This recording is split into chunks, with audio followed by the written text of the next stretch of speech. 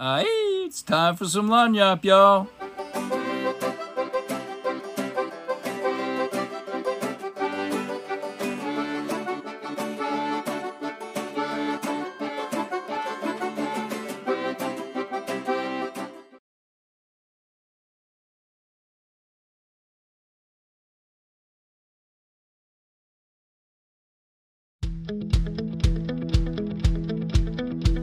Welcome to the Canadian Greenfield Technologies Hemp Train Tour. Over the course of this video, we will show you the hemp train in operation from hemp straw to high-value products. Canadian Greenfield Technologies have been in business since 2002 and in the hemp industry since 2011. Hemp has been grown legally in Canada since 1998, though mainly for seed. It's important to note that any attempts to build a profitable business making low-value commodities from hemp straw have consistently failed in North America. We believe, and we have now commercially proven, that the path to building a profitable business in the hemp space involves the manufacture of high-value products for multi-billion-dollar markets using innovative technologies. What's required is high-value, high-volume markets and applications with new processing and manufacturing technologies to meet this need.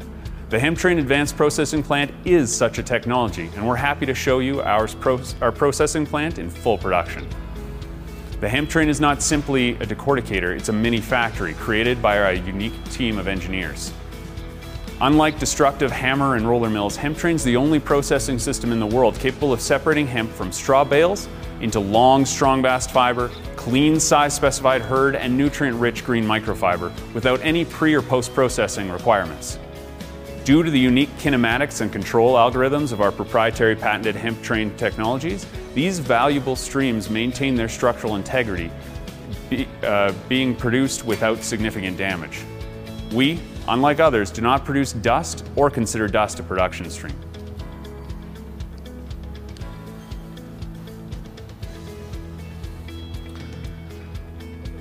The start of the Hemp Train Advanced Processing Plant is the baled straw opener. This serves as both the feedstock in-feed and the hemp train control station. The baled straw opener uses a proprietary and patented technology to open straw from the dense state of baled material. This optimized throughput ensures that all straw is in the condition best suited for its further processing. It is capable of opening large bales, square round, fresh green, or dry.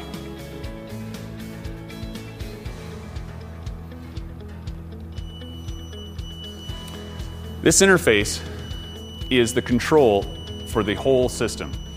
It allows for both fine-tuning of system parameters and simple profile loading with single button start-stop for the operators.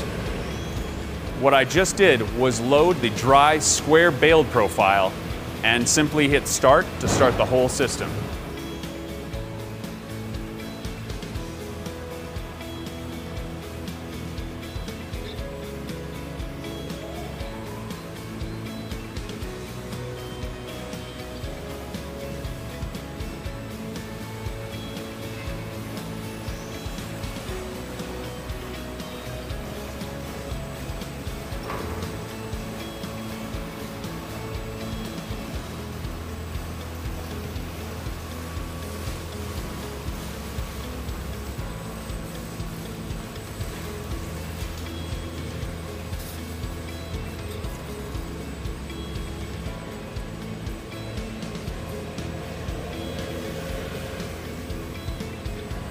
Open straw is transferred from to the decorticator from the baled straw opener. Using our proprietary decortication technology, the fiber remains undamaged, retaining its integrity and length.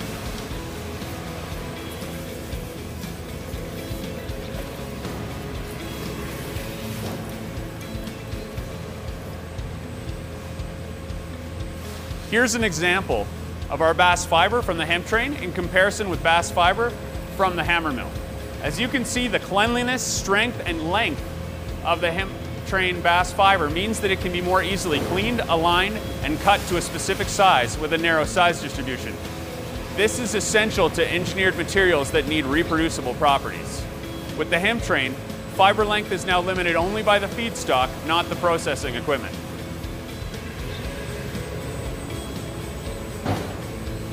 All hemp trains include a state-of-the-art, explosion-mitigating, self-cleaning dust collector. As we do not produce dust, This is used to capture all nuisance dust coming from agricultural field feedstock.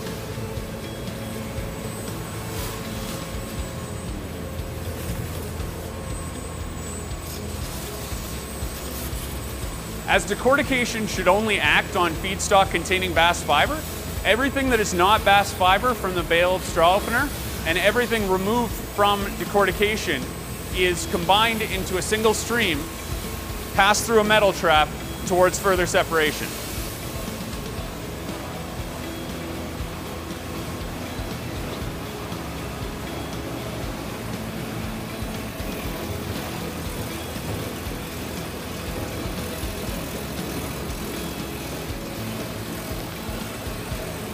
These units are where the remaining material is separated.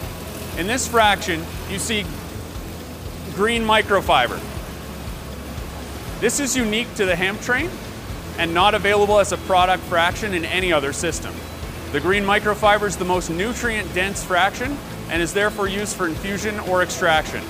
Our green microfiber is used in everything from garden products to beauty products to animal products.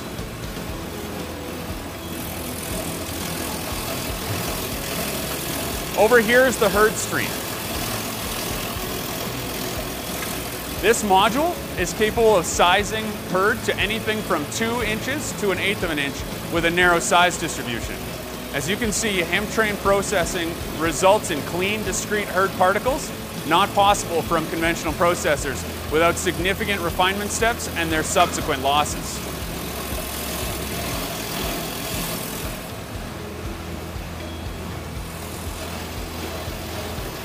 Here is herd processed by a hemp train versus that processed by a hammer mill.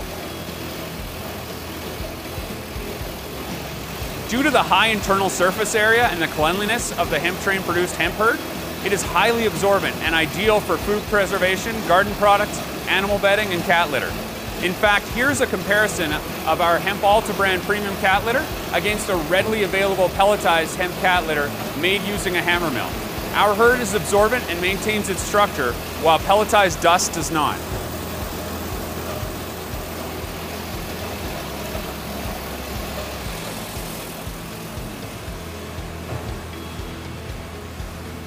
A powdered additive mixer is included with the herd so that any dry, flowable additive can be added and intermixed with the herd stream. This means that whether you want to add a fertilizer for soil replacement or a color for branding, the herd can exit the hemp train as a finished product ready for bagging. As before, operation is as simple as start-stop.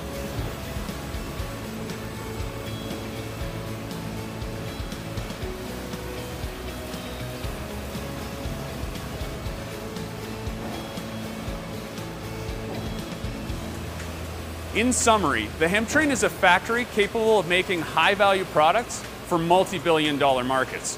Whether it's bast fiber for textiles, composites, or structural reinforcements, such as our N-Force fiber reinforcement for concrete, ASTM and ACI compliant, or clean, absorbent, antibacterial herd for garden products, food preservation, or pet products, such as our Hemp Alta branded premium hemp cat litter and pet bedding, or green microfiber for beauty, infusion, extraction, or garden products, such as our Hemp Pack soil amendment, hemp train products are high value and high volume.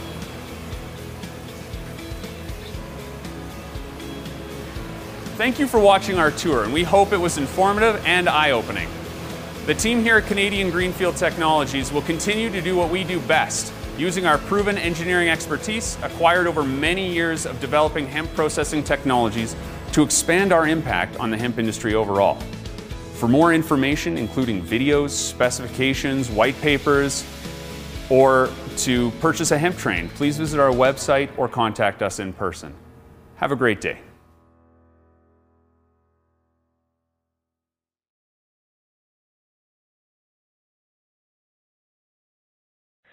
Sun Intuitive Dynamic Glass is an innovative and intelligent glass product that can be used in both commercial and residential settings. Using heat from direct sunlight, Sun Intuitive technology tints clients' windows to automatically block heat and glare. On days of intense sunlight, when they might normally pull a shade or blind with traditional windows, Sun Intuitive Glass gradually darkens, leaving their view to the outside unobstructed. Sun Intuitive Dynamic Glass allows clients to be comfortable behind the glass since it blocks up to 90% of the solar energy. As less solar energy enters the client's home, their AC does not have to work as hard, saving them energy and money in the process. Sun Intuitive technology reduces interior glare while maximizing daylight and preserving your client's view of the outdoors. Additionally, it eliminates those harmful UV rays, protecting your client's sustainable furniture and flooring. And because Sun Intuitive Glass always incorporates laminated glass, it reduces the outside noise and offers forced entry protection so your client's family are much safer. Easy installation makes Sun Intuitive Dynamic Glass a great choice for replacement or new construction windows. All right, well, welcome everybody to Introduction to Natural Hempcrete Construction Methods. This course is approved for 1 hour in continuing education units, AIA, HSW, GBCI, AIBD, Certified Green Professional, NARI Green, and Certified Green Home Professional. I am going to be your moderator today. My name is Brett Little. I'm the Executive Director here at the Green Home Institute. The Green Home Institute does have a mission to make healthier and more sustainable choices in the renovation and construction of the places we live. I'm really excited to introduce you to the speaker today, Chris Magwood. He is obsessed with making the best, most energy-efficient, carbon-sequestering, beautiful, and inspiring buildings without wrecking the whole darn planet in the attempt. Chris is currently the Executive Director of the Endeavour Centre, a not-for-profit sustainable building school in Peterborough, Ontario. The school runs 2 full-time certificate programs, Sustainable New Construction and Sustainable Renovation, and hosts many hands-on workshops annually. Chris has authored numerous books on sustainable building, including The Essential Hempcrete Construction, Making Better Buildings, More Straw Bale Building, and he's co-editor of the Sustainable Building Essentials series from New Society Publishers, and is a past editor of The Last Straw Journal, an international quarterly of straw bale and natural building. I love that name.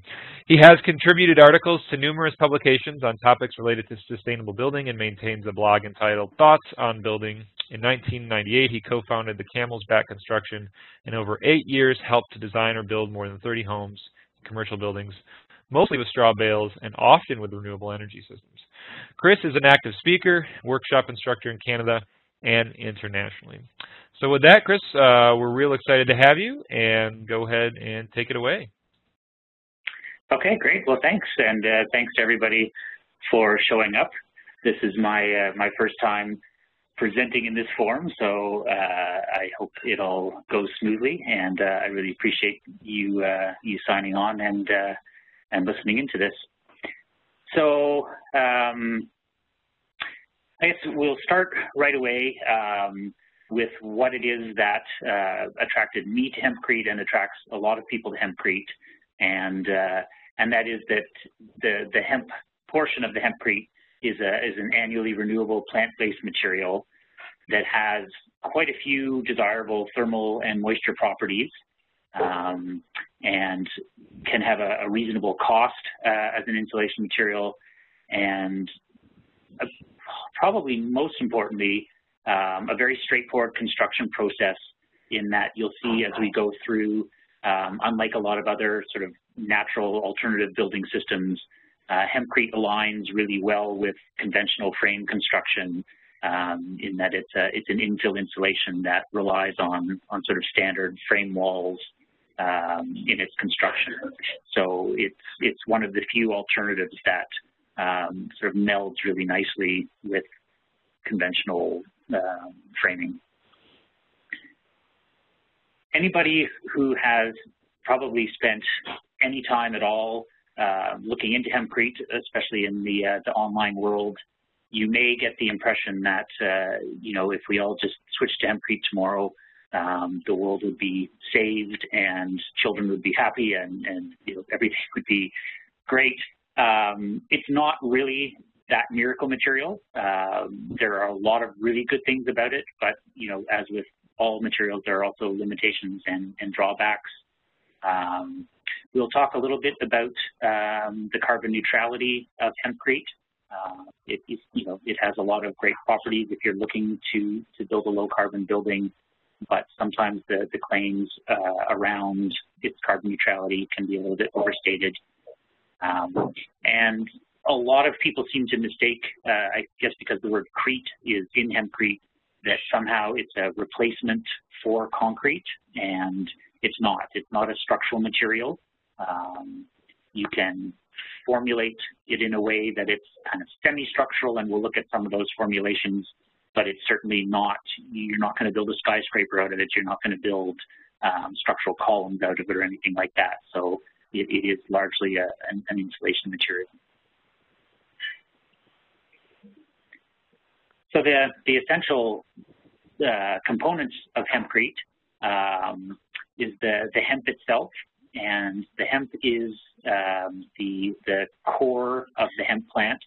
So the fiber, which is kind of the desirable part of the hemp plant for most growers, is stripped and removed and sold, and then the kind of woody core of the plant is what's left over, and that's what we want for hempcrete. And you can see a little mound of it there in the middle of the picture. And then that's mixed with a lime-based binder. So that's a calcium carbonate, the same kind of lime that you would use in sort of mortaring or plaster work, and water. And you mix those three things together, and you get an insulation that's largely used as a wall insulation, but we'll look at some other applications for it as well. So we'll dive a little deeper into the material side of things. The lime binder itself, it needs to be lime that has a hydraulic set. So a lot of the plastering and mortaring limes cure by exposure to air. They recarbonize, and so when you use them in a thick application like hempcrete, where you might have a 10, 12, 14, even 16-inch deep wall, the middle portion of that lime, the stuff in the center of the wall, will not sort of be exposed to enough air to actually cure, so only the outside edges will. So hydraulic limes, as the name implies, sort of have a hydraulic set, which means that they, when mixed with water, the interaction with water chemically provides a portion of the set, and then they continue to carbonize over time. Where hempcrete really got going was in Europe, in France and England mostly, and their natural hydraulic lime is a fairly common building material. It's something that's widely available, manufactured in both countries, and you can see a couple of the products there. The Saint-Astier is from France, and the Tradical is from England. And so the hempcrete builders in that part of the world tend to go for those prepackaged hydraulic lime products.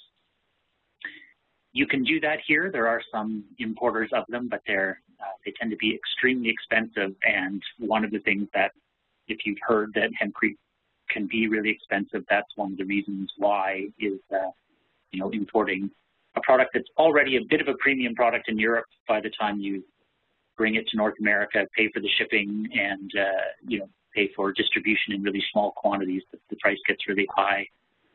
What we tend to do is use more widely available North American produced lime.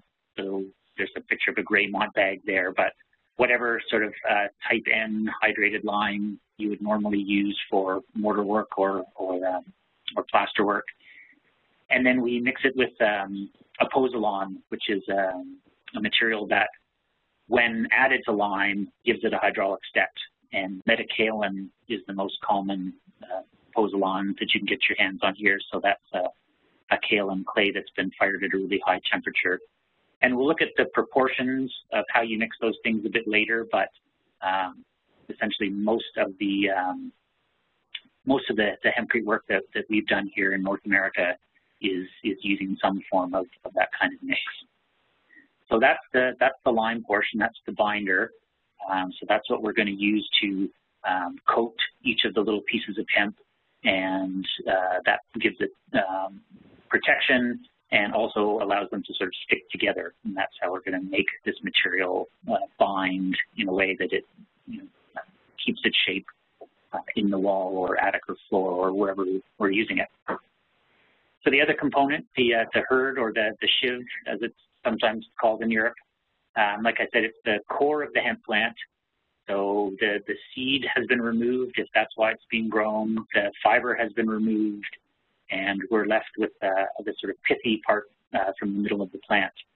And what makes hemp interesting, some people when they see that photo, they think, well, I could just do this with wood chips or, other kind of chip cellulose materials. And what sort of makes hemp interesting in this application is that it's a very lightweight core.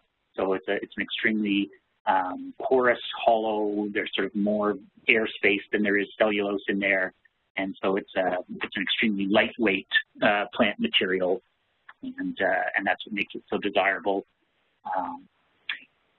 Because of its lack of availability, especially in the U.S., we're also looking at other plants that could provide the same qualities.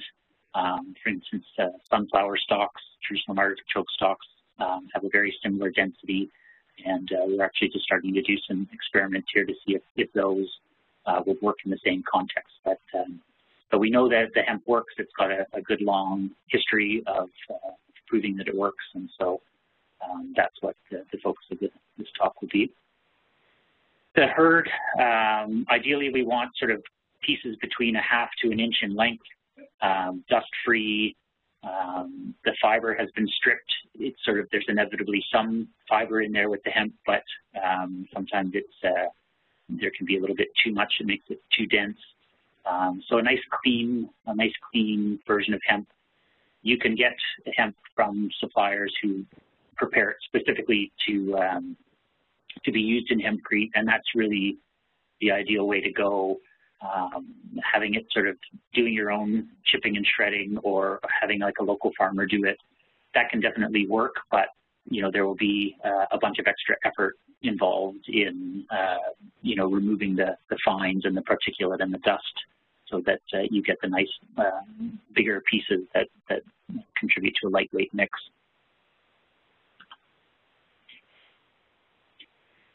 So of all the properties of hempcrete, I think its moisture handling capabilities are what draw me to the material and why we incorporate it into our buildings. We work with a lot of other plant-based materials at Endeavor Center, including straw bale, straw clay. There are all kinds of bat insulations, conventional cellulose insulation. So all of these sort of plant cellulose-based materials have quite similar properties. What makes the hempcrete unique is that because it's being coated in lime, lime is an antimicrobial, an antifungal, and so should the wall get saturated with water, a plumbing leak, a roof leak, a flood, those sorts of things, hempcrete is extremely resilient in those cases. It keeps its shape because once the lime has gone back to being limestone, once it's hardened up, the material is very solid, and although you have a lot of cellulose material in the wall, because it's all wrapped in this lime mixture, it's incredibly resilient to wetting and drying, and makes it a plant material that's quite attractive to use in lots of different climates. It says good in sort of hot, humid climates as it is in sort of cold, rainy climates. And the lightweight structure of the hemp plant means that it has a huge amount of pore space in each piece of hemp chip, and that gives it a lot of moisture storage capability too. So when you're looking at moisture migrating through a wall, the amount of moisture that the hemp material itself can take on before there's anything close to condensation is much greater with hemp than any other material. So the moisture handling capabilities are really, for me, the main attraction to using this material. And like Brett said, feel free to type questions in as I go, and I can stop and discuss things in more detail if that's appropriate. And if not, Chris, I didn't know if you're going to get to this yet, so I didn't bring it up. But are you going to be talking about sort of the dry out period and risk of closing up walls that are still wet? Yeah. Yeah, we'll get to that a bit later, sort of looking at the installation side of things. And as far as, do you have any recommendations that we can discuss later about suppliers of SHIV around the U.S.? Yeah, I'll look at supply towards the end as well. Yeah. Okay, great. All right, we'll get to those later then. Thanks, everyone. Okay, so the thermal performance of hempcrete, again, this is something that you'll often see kind of overstated on the internet. People like to ascribe this material sometimes some kind of magical properties. And the truth of the matter is, if you do actual, ASTM style testing on this, you get a steady state R value of between sort of 1.5 to 2 per inch. So it's not the greatest insulator in the world. You can see there that, the kind of mix that we use in the wall, we're getting R16 out of an 8-inch wall, 24 out of a 12-inch wall, or 32 out of a 16-inch wall. So it's, while it's certainly possible to sort of meet or surpass code, the exact properties that made it so ideal in the previous slide, the addition of the lime, which is what gives it its great moisture handling capabilities, the density that the lime adds is sort of what robs it of its insulation value. And so you can see there in this chart the mix densities on the left-hand side. As you make the material more dense, and we'll look at how you do that. You can sort of choose to make a lighter or a more dense mix, but as the mix gets denser, obviously the R value goes down, and then we'll there are places where you might want that, say, under a slab, you might want that material to be more dense to be able to handle a load. In an attic where you don't even care if it keeps its own shape, you can go for a really lightweight mix.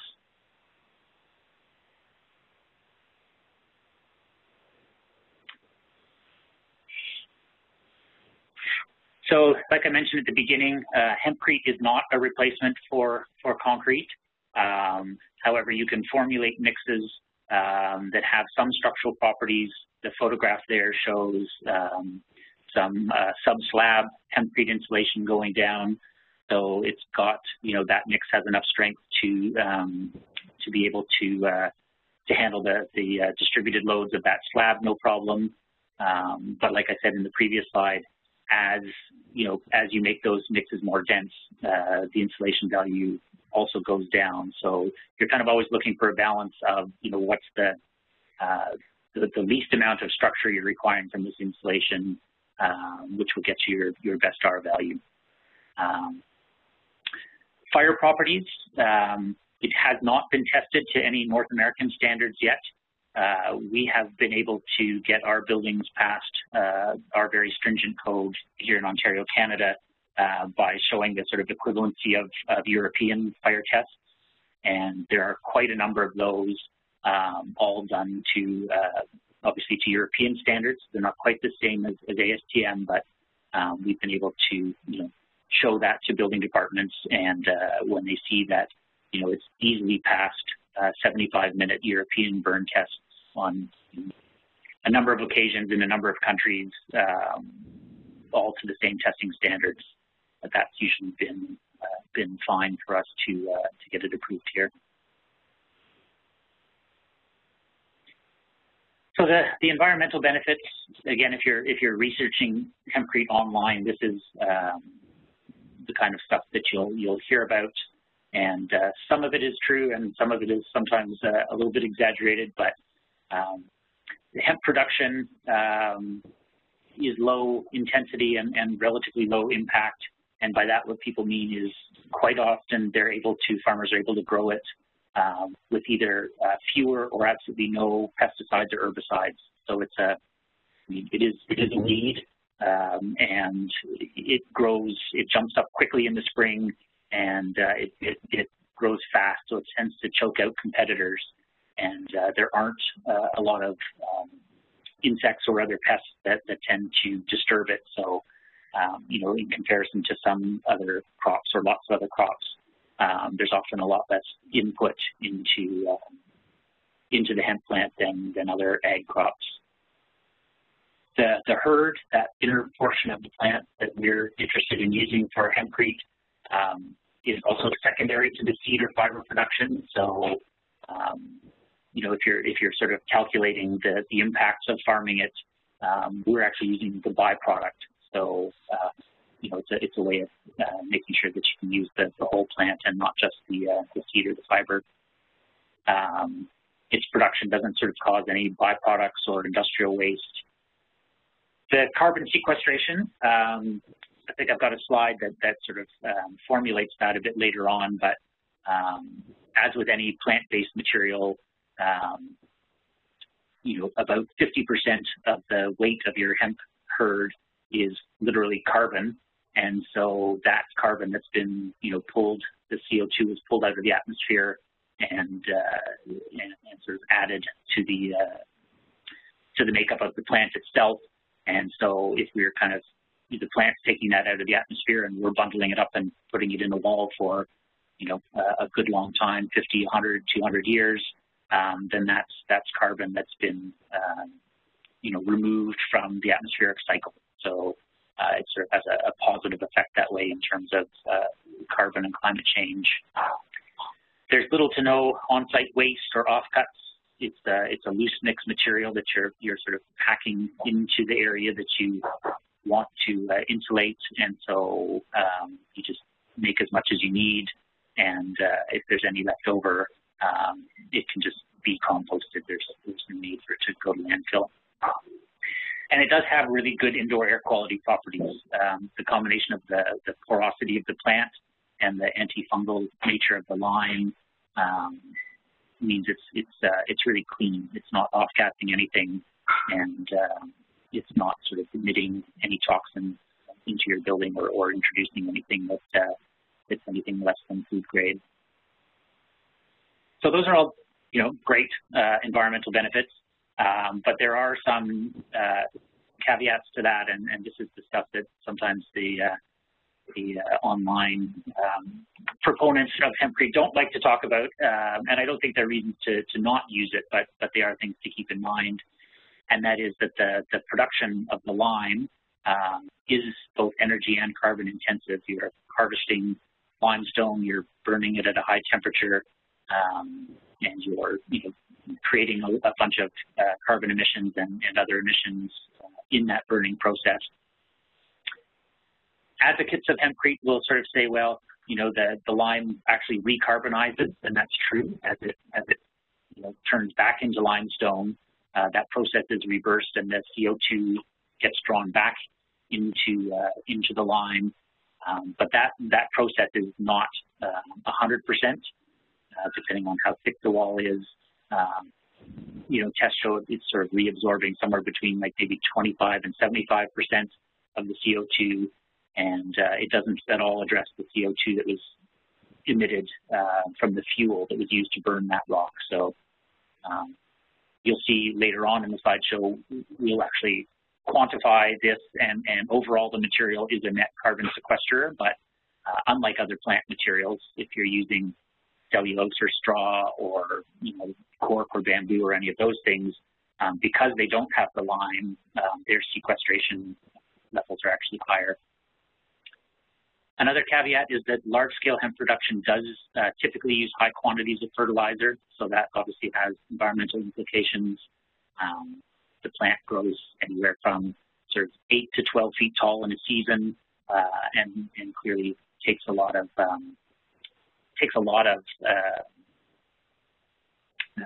nutrients out of the soil in order to be able to do that. And unless you're finding organically grown hemp, which is I have not been able to source anything like that in North America. There is that fertilizer issue. And also, as I was talking about the lime earlier on, if you want to use natural hydraulic lime instead of formulating your own, that only comes from European sources, and clearly there's an environmental impact to bringing that from Europe. Chris, you had mentioned, and I was going to bring it up on the organic side. Is one of the barriers just simply because of all the fertilizer needed? They haven't been able to find organic approved, you know what I mean, fertilizers to certify the hemp. You think that's kind of the issue? Well, I think a big part of it is right now that the main use for hemp is the fiber, and so it's not really a food product, and so people aren't that concerned. That the end users of the fiber aren't that concerned about organic growth, and so there's really no drive to there's nothing in it for the farmer to grow an organic hemp. So I think that's a big part of it. But it would also take some pretty healthy crop rotation to be able to do hemp organically. I mean, that said, it's taking a similar level of fertilizer to say corn or any other kind of tall plant that has to feed a lot of growth in one season. I know some green builders look at sustainable manufacturing, so I mean, that could be one of the. It could be. I think yeah. when you look at it, even though there is some fertilizer use on the hemp plants, if you were to sort of put that into context versus say, melting glass to make fiberglass, or the whole cycle of production that gets you from crude oil to say a foam insulation. You're already way ahead. Yeah, exactly. The impact of the fertilizer in the hemp is a pretty small drop in the bucket in comparison to sort of other insulation types. Okay. We have some questions here about code and vapor barriers. I don't know if you plan to cover that a little bit more, or if you want. Yeah, I'm gonna talk quite a bit about code towards the end, because clearly, anything that we're building with like that isn't directly recognized in codes, that is a big issue. So I will sort of directly address that a bit later. So right now, this next chart that we're looking at, this is sort of looking at the carbon sequestration.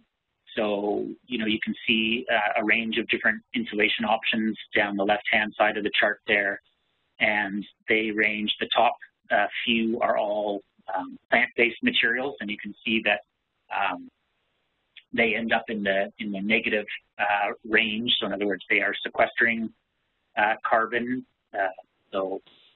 And hemp being the highest sequester there, and the reason it turns out higher is because it's more dense. So you're actually packing more of it into the wall. So it ends up at the high end. But you can see as we move down to like straw bales, cork, cellulose, denim, the numbers start to get higher, and then you sort of pop into the positive side. So you can see that the foam insulation that's there is quite high in embodied carbon. So all of these plant-based materials, hempcrete included, kind of give us the potential to build a building that either has a zero or even a negative carbon footprint. And I think that's one of the main attractions for us in our practice is we spend in the building industry a lot of time thinking about energy efficiency as a way to drive down emissions and address global warming, but you can also do it with your building materials right up front, which has a pretty significant impact. Okay, so uses for hempcrete in the building. You're looking at a whole bunch of them here.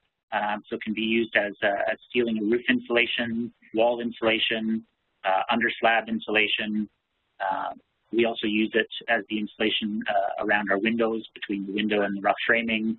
And in this particular building, that's integral with the window sills and the trim. So all of that is actually built out with hempcrete.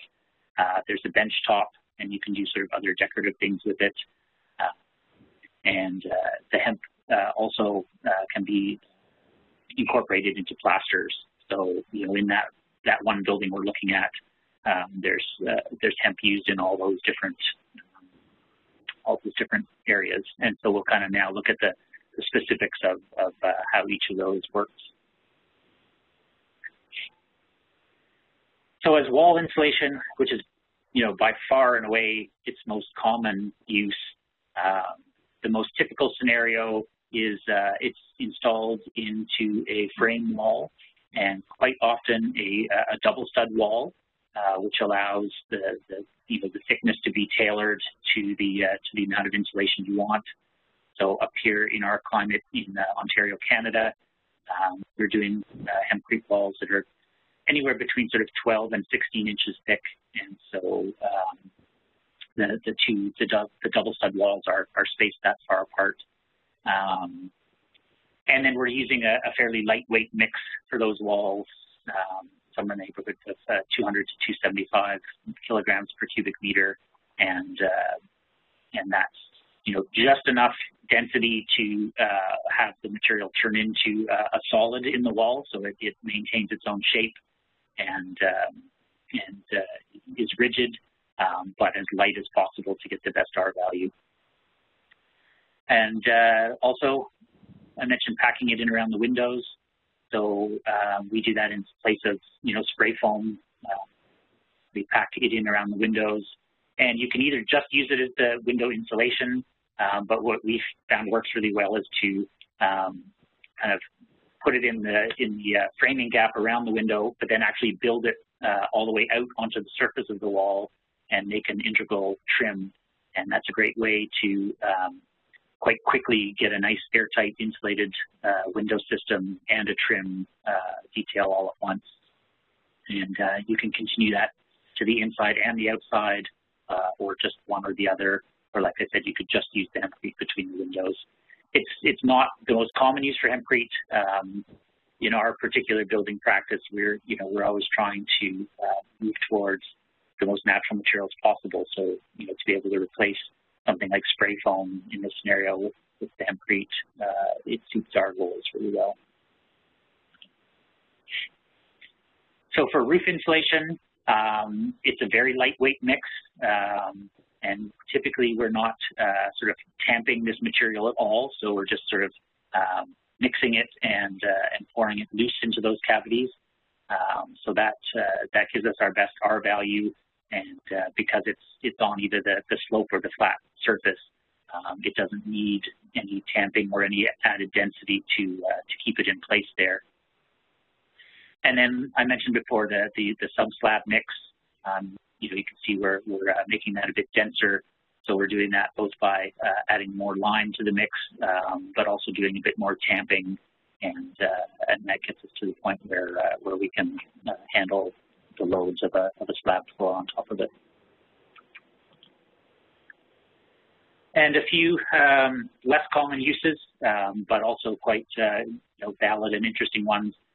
Hempcrete makes a great masonry material if you're doing cordwood construction, because what it means is that rather than having to do a masonry skin on the inside and the outside and pour loose insulation into the middle, you can just do the full width with hempcrete.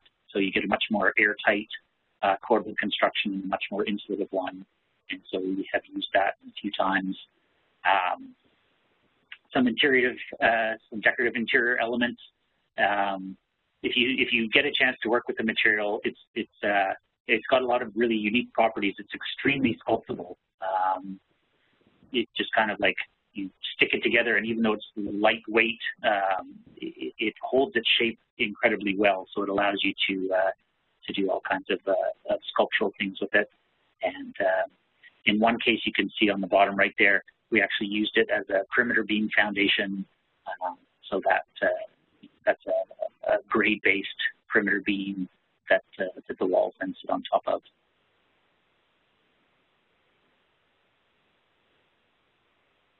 I'm seeing a question about documentation on shear value of hempcrete because no sheathing on the studs.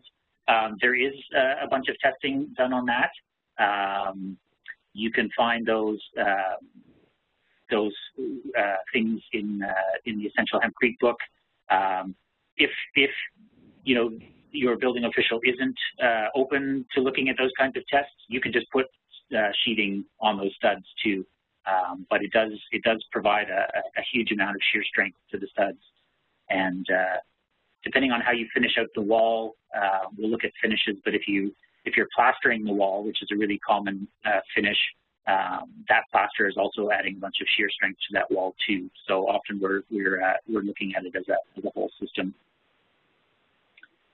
So mixing the material, the ideal machine is the one on the right, a vertical shaft mortar mixer. It does a great job of turning out large batches of hempcrete, but those machines can be kind of hard to find and expensive when you do find them.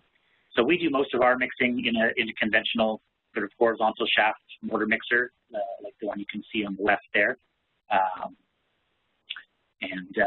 sort of turning out 6 to 10 cubic feet of material at a time, depending on the size of your mortar mixer. The pictures on the bottom left are just examples of larger, sort of more industrial-sized machines. The Europeans are, very far ahead of us in terms of their use of hempcrete, and so, there's been more investment into, specific equipment for turning out large batches of hempcrete. But at this point, we can quite cost-effectively do it just in a conventional mortar mixer. Okay, so this is the sort of the basic wall mix ratio that you can see here. I apologize, I'm a Canadian, so all of my units are metric, but you can basically just convert these to pounds. It's a ratio, so it works out just fine. But basically, it's a kilogram of hemp to a kilogram and a half of the lime binder, and somewhere in the neighborhood of a kilogram and a half of water, or that could be converted to pounds, 1 for 1. And for us, our lime binder is half hydrated lime and half metakaolin, as I was explaining earlier. One of the things that we do, and this picture on the top left is sort of alluding to that, is because for the wall mixes, the installation involves tamping to sort of pack the material into the wall. If we're aiming for a certain sort of, pound per cubic foot ratio of the material, what we do is make a bunch of 1 cubic foot boxes and have, sort of work with the crew and watch them actually tamp their box and weigh out those boxes. And that really gets everybody on board with, understanding, okay, if this is what we're aiming for as a density in the wall, once you figure out how to get your box, your 1 cubic foot box to that weight, then you have a pretty good idea how to translate that into getting the right density on the job site.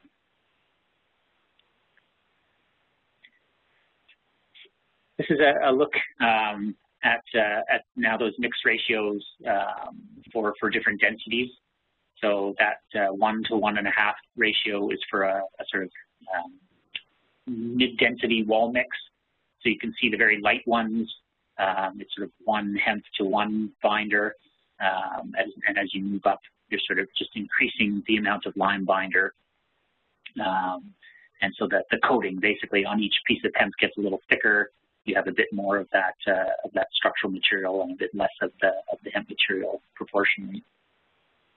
So obviously, as you move into the more dense mixes, the cost of the lime goes up for the amount of area or cubic volume that you're filling. And you can see also that the amount of tamping required is kind of noted there. So when we're doing the lightweight roof mixes, we're not tamping at all. We're just sort of pouring it in loose.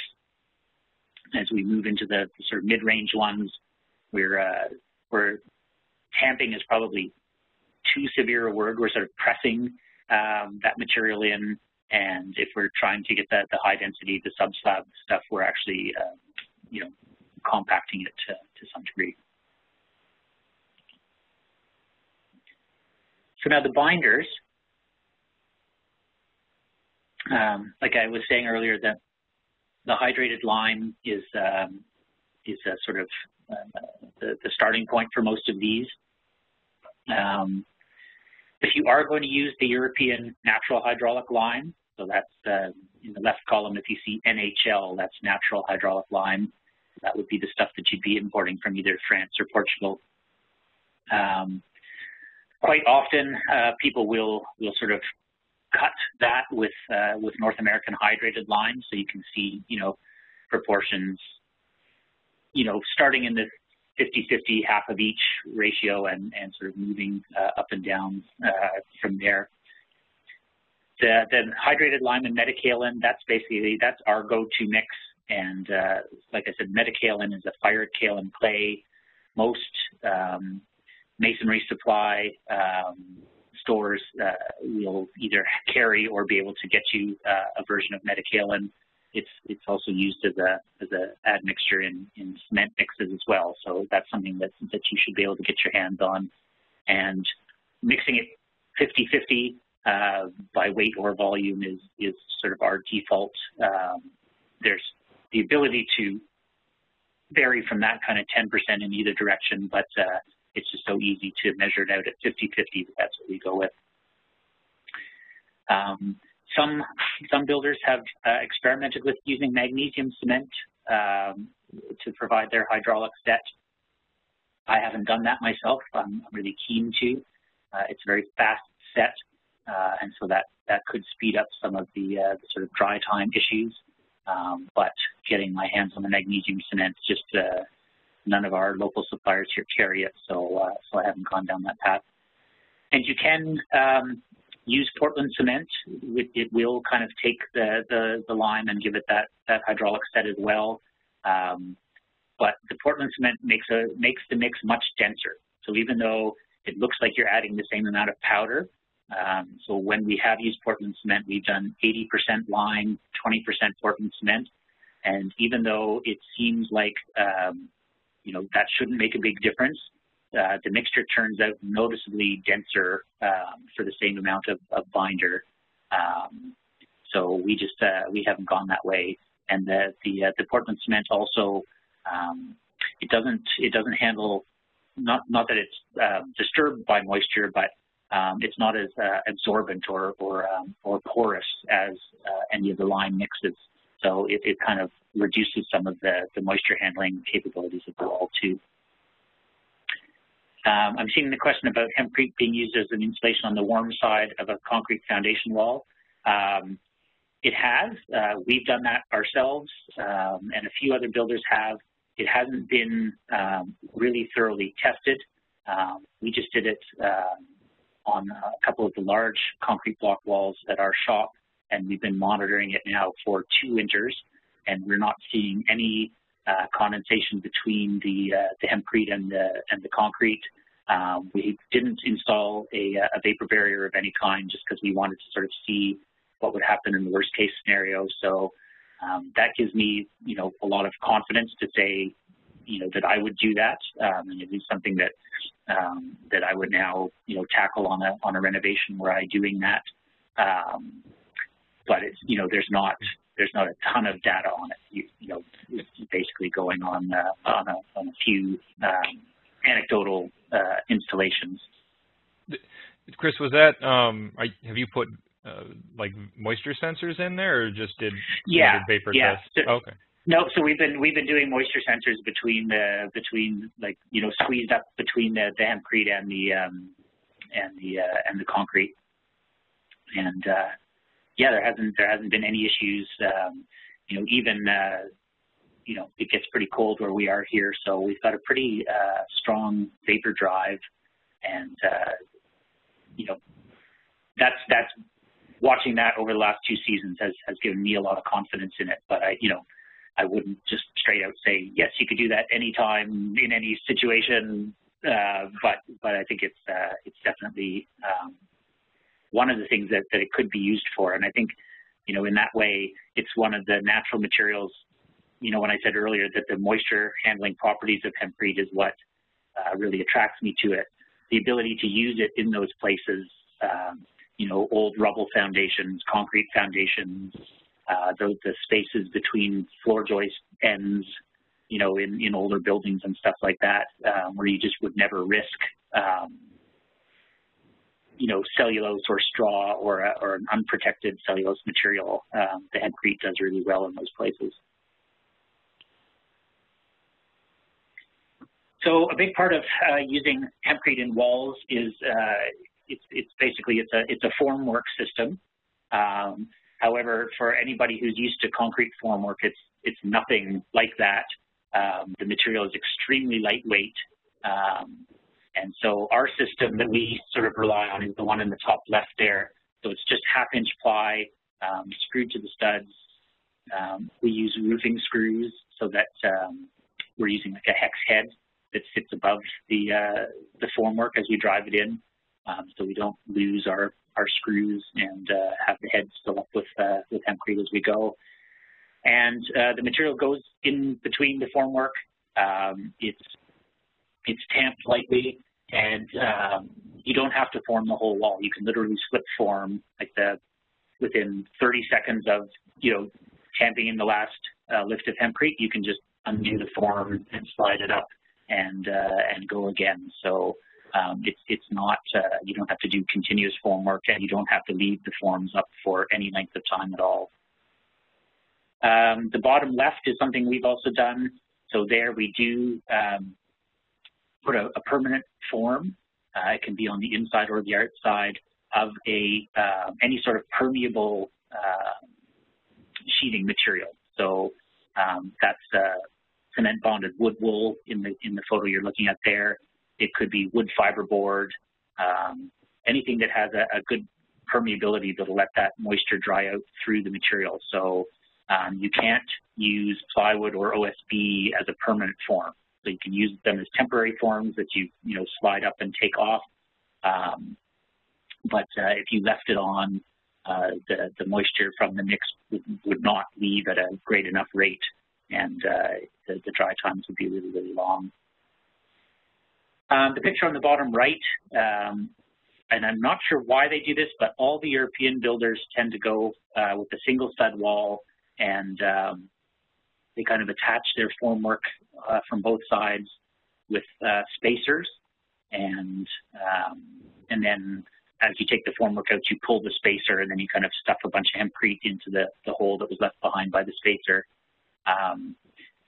Because that's how I saw it done the very first time we did it, that's how we did it, and I couldn't believe what a pain it was to do it that way, and that's why we switched to the double stud system. But that you can sort of bury the frame entirely in the material if you want.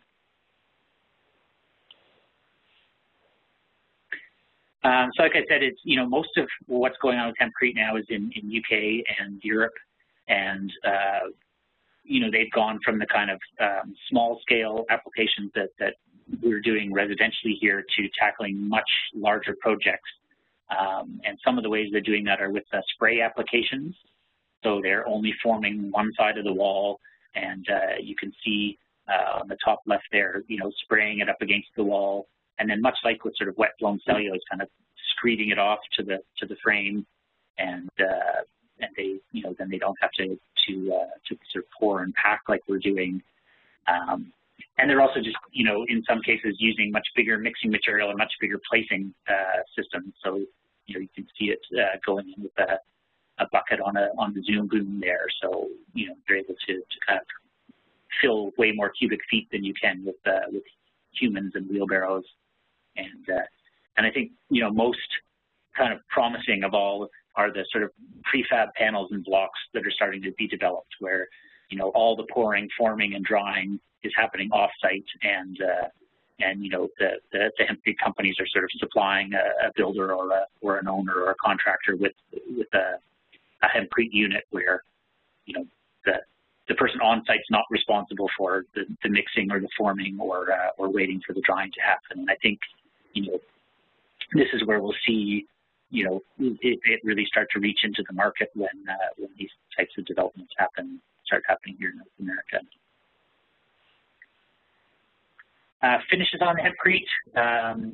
a lime plaster applied right to the surface of the hempcrete is by far the most common approach. You get a really great bond between the plaster and the hempcrete surface. They work really well. The lime creates a continuous air barrier and moisture control layer that's permeable on both sides. So that's a really common approach. However, you can treat it like any insulation. So you could just wrap the building in, say, a house wrap, and then fur it out and do a rain screen siding of any kind. You can see a vertical wood siding in that one photo, but people have done, brick, stone, wood products of all kinds, cement fiberboard products. It doesn't really matter. You can just kind of treat it like an insulation. Seeing the question about the double stud stress cracks in the render. Not really. We mesh over the studs and have not found it to be an issue. It just the mesh covers the stud and bridges over onto the hempcrete about an inch in either direction, and that's been sufficient to control that kind of cracking in our climate. Okay. So material costs, obviously this is something everybody wants to know. Now these costs, it's tough to pin down a cost for hempcrete because it's very dependent on where you are and how accessible these materials are to you. And I would say, definitely right now this is the thing that makes hempcrete less than viable, especially in the U.S. Here in Canada, there are Canadian growers, and we can access material from those Canadian growers. But if you're in the U.S., it's not being grown in your country, and so you're looking at either Canadian or European, or in some cases Chinese imports. And it's unfortunate because right now it takes a material that should be incredibly cheap and makes it more expensive than it needs to be. But I think should the hemp market develop, there are some U.S. states now handing out permits for experimental hemp farming.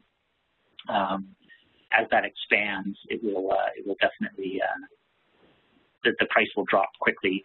But right now, sourcing so these prices are actually all in Canadian dollars.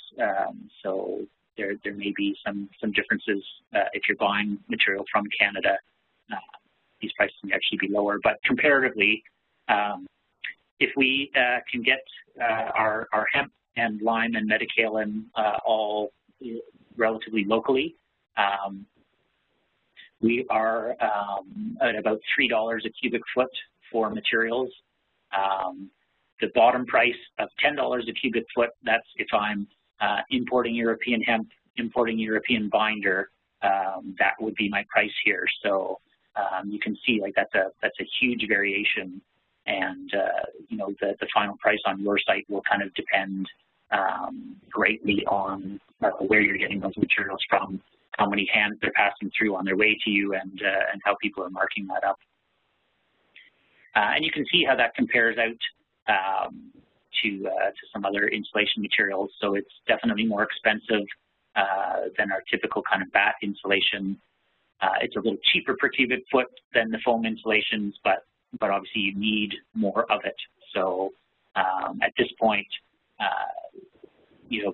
it's pretty much the one of the most expensive insulation materials that we work with, and we'll choose it for a whole bunch of other reasons. Its moisture handling properties, its structural capabilities. There's a lot of great things about it. Its carbon sequestration, all that kind of stuff. But right now, it is definitely costing more than other insulation. Chris, since this is sort of a, even if it were purely accessible to the same degree that the straw clay and straw bale are, won't you think it'd be more fair to compare it to those than some of these other ones, just because you sort of get a type of client who's going after a certain natural building material? It would be. The problem there is it's very hard to compare,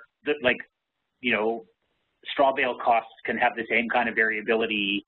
So, I looked at doing that in this chart, and it just ended up being, the same kind of, like, the span of possibility is so wide that it, there isn't a fixed cost for any of those ones either.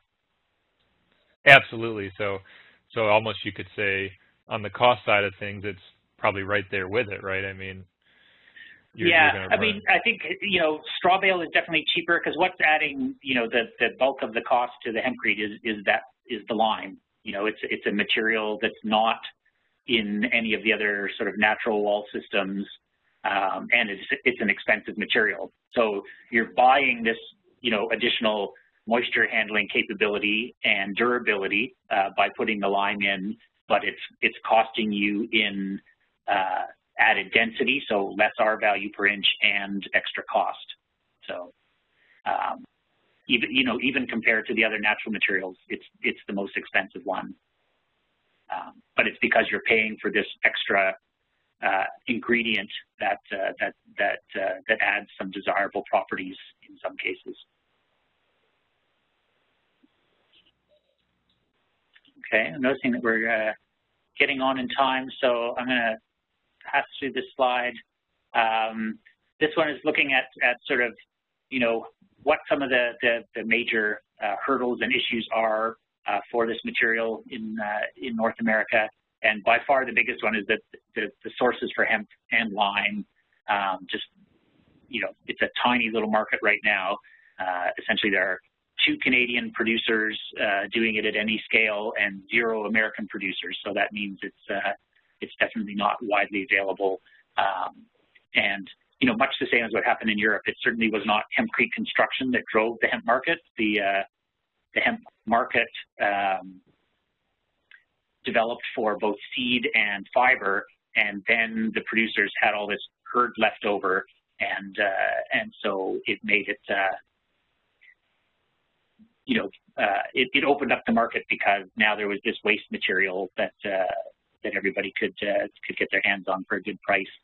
And I would imagine that the same thing sooner or later is going to happen here, but until it does, those economies of scale just aren't there. The higher labor inputs for the formwork and the mixing and the placing, I'm not actually sure that's an issue.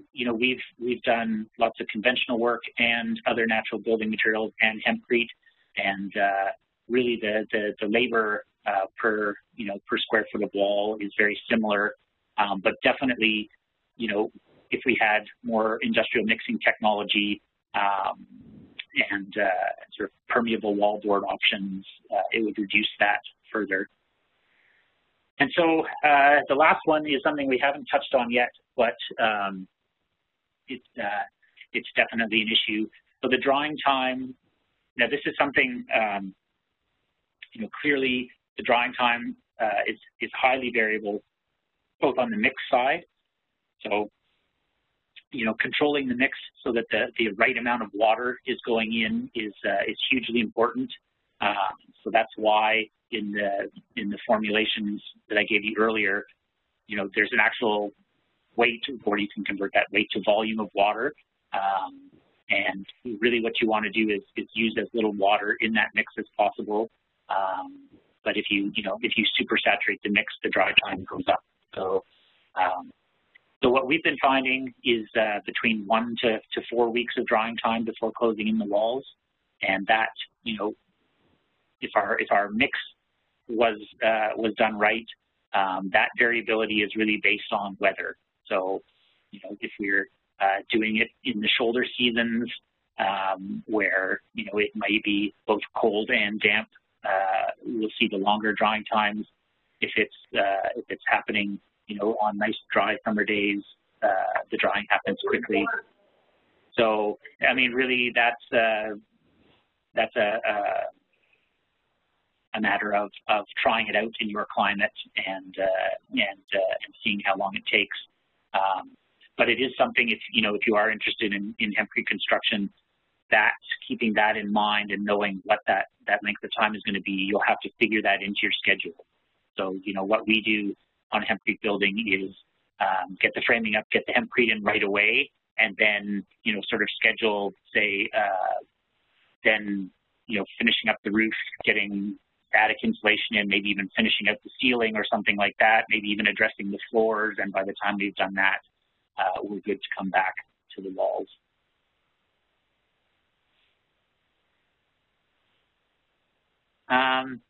So yeah, I think for hempcrete to have a really, a real impact on the market, various forms of prefabricating it will be important. And I'm really excited by the block system on the left there. It's called Just Biofiber. They're in Alberta, Canada, and they're a startup. So this is going to be their first year of production. We're going to be hopefully using some of their blocks on a project we're doing. And I think the brilliant part about their system is those embedded 2x2s are also the structure. So that's not a block that you have to frame into your wall. It's stacked, and you're getting the structure and insulation all in one. The block is dry, and so I kind of see that type of approach as the way forward for hempcrete, much more so than on-site mixing and forming, and precast wall systems like the Hemp one that's in England right now. So I think always for owner builders and people who are sort of looking to put their own labor into the building, obviously, the site mixed, site tamped kind of version is entirely appropriate, and it can even be done, on a commercial basis. But I think, these sort of prefab systems are really the way forward for moving this material more into the mainstream. These are some of the resources that I would suggest. The Essential Hempcrete Construction is the book I wrote, and lots of the charts and tables from this presentation are in there. So that book is my attempt to be as explicit as possible. The Hempcrete book, actually, all the other three books are from the UK. The Hempcrete book is a good sort of introduction. There's no recipes or formulas or anything in that one, but it's a good sort of overall look. And the Building with Hemp and Hemp Lime Construction are both pretty specific to British, UK building methodologies, but there is a lot of good information in them as well. And it's just a look at some of the finished hempcrete buildings that we've done here. The nice thing about hempcrete as an insulation system, and especially one that you can twin with either traditional stud framing or timber framing, the buildings don't have to look any particular way. They can be plastered on the exterior, but they can also be sided, really it's not something that has to call attention to itself in the building. But if that's one of the reasons you're doing it, then you certainly can draw attention to it. But it's been a really sort of great resilience, in particular, is what I like about it, and natural building material for us in our practice. So I think I must be pretty close to the hour here. So I'm happy to take any questions that remain from the presentation. Yeah, great. Chris, we got some time to stick around for questions if you got a little bit. Okay. I see a question now about and well, before we get into the questions, I'm sorry, everybody. Before we get into the questions, and please drop your questions in. But before we get to them, for those of you who've got to go, for CEU reporting, check your email, check your SAM. When this session closes out, a survey will pop up. Make sure to take one of those surveys. It's the same survey. Report to GBCI, give us your AIA, and we will report that for you. For those of you watching this on demand, that's the recording, not live. Make sure to complete your 10-question quiz with an 80% passing rate. And just a huge thanks to all of our sponsors here, Serve, Build, Equinox, Smart Ventilation, Sun Intuitive Self-Tinting Glass, Niagara Conservation, lowest flowing toilets on the planet, Panasonic Ventilation for all your bath venting needs, and Certified Air Renew formaldehyde eating drywall. Couldn't do it without our sponsors, without our members, without you, our board of directors, and all of our volunteers. So the question that I have here is, what type of mesh do you use in the render and plaster-based coats with double stud forming system? Can you use, I don't know if this is galvanized or what, but galv with lime? So typically, we're not using any mesh over the body of the hempcrete. The surface of the hempcrete is just like an ideal binding surface for plaster. So we plaster directly onto the hempcrete, and then, like I said, where the studs show, we typically will use a plastic mesh, but a galvanized would work fine too.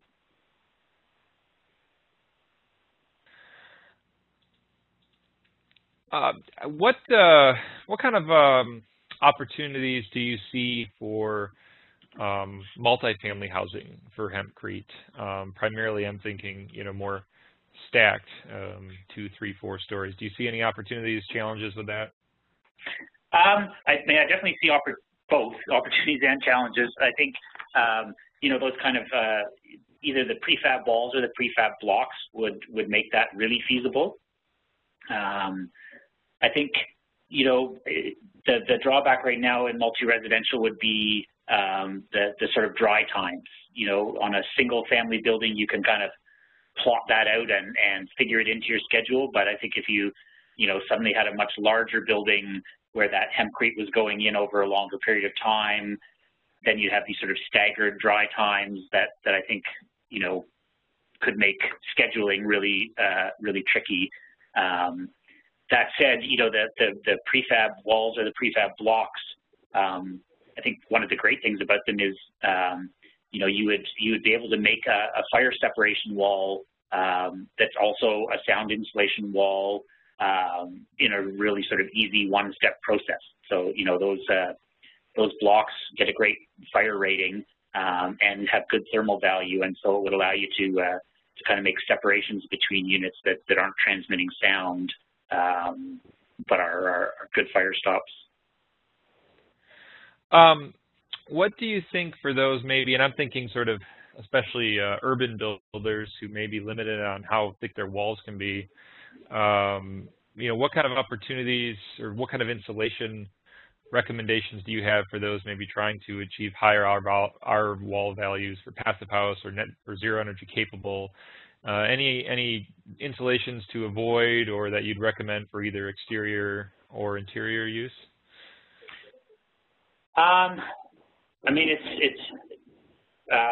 We work with lots of different things. I'm pretty excited by the sort of the cork panels now, in terms of getting an R value that's up in the range, very similar to foam, sort of like 4 per inch on those. I think straw works really well. We do an awful lot just with typical kind of cellulose insulation. Is a great carbon sequester that's really affordable and has a good R value to it. We've done we've used straw in lots of ways in those scenarios. We've also started working a lot with insulated plasters and renders. Expanded glass aggregate and aerogel type plasters. So it's a lime plaster that we're getting about R4 per inch out of. So there's a huge kind of range of approaches that we use, and they're all kind of always kind of specific to the site and the design and what's available locally.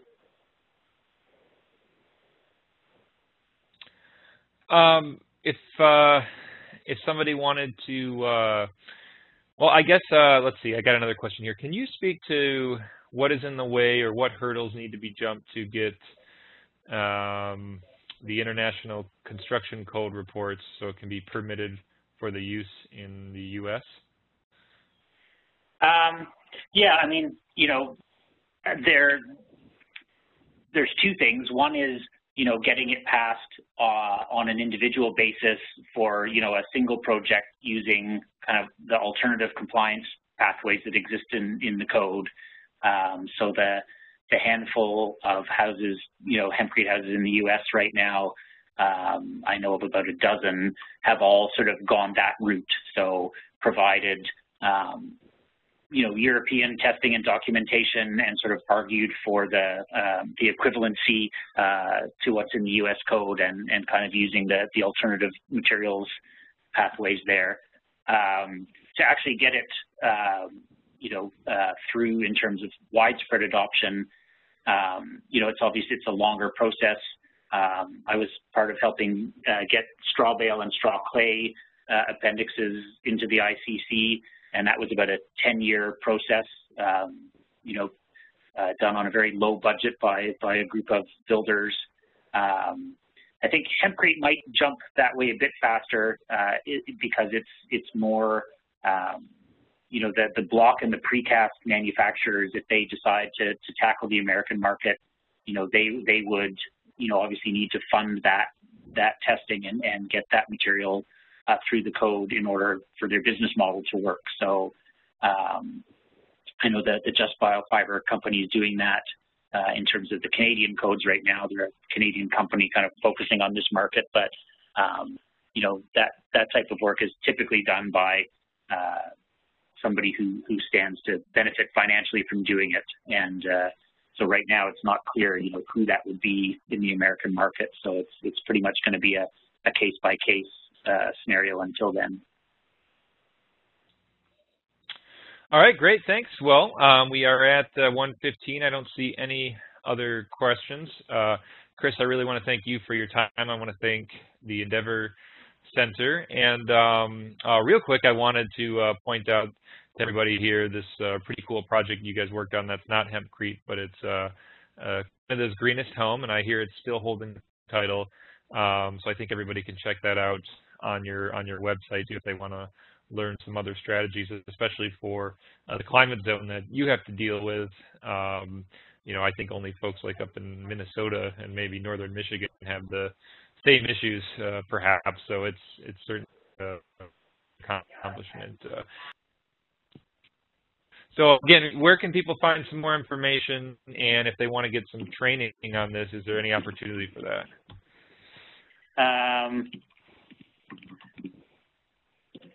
Yeah, are you hearing me now? Chris, yeah, I can hear you. Can you hear me? Yep. Okay. Sorry. Yeah. So we do hands-on workshops at Endeavor Center on hempcrete. The Essential Hempcrete Construction book kind of has everything I know about hempcrete in it, so that's a good way to go. And there are a couple of hempcrete building organizations in the U.S. that people could look up. They also do sort of like on-site training and workshops and things like that. Mm-hmm. Okay, great. Well, if everyone has any questions, Chris's contact information is down here at the bottom. This will be available on our website. Everybody have a great week. Take care, and thank you. Yeah, thanks. I appreciate everybody's time for listening in.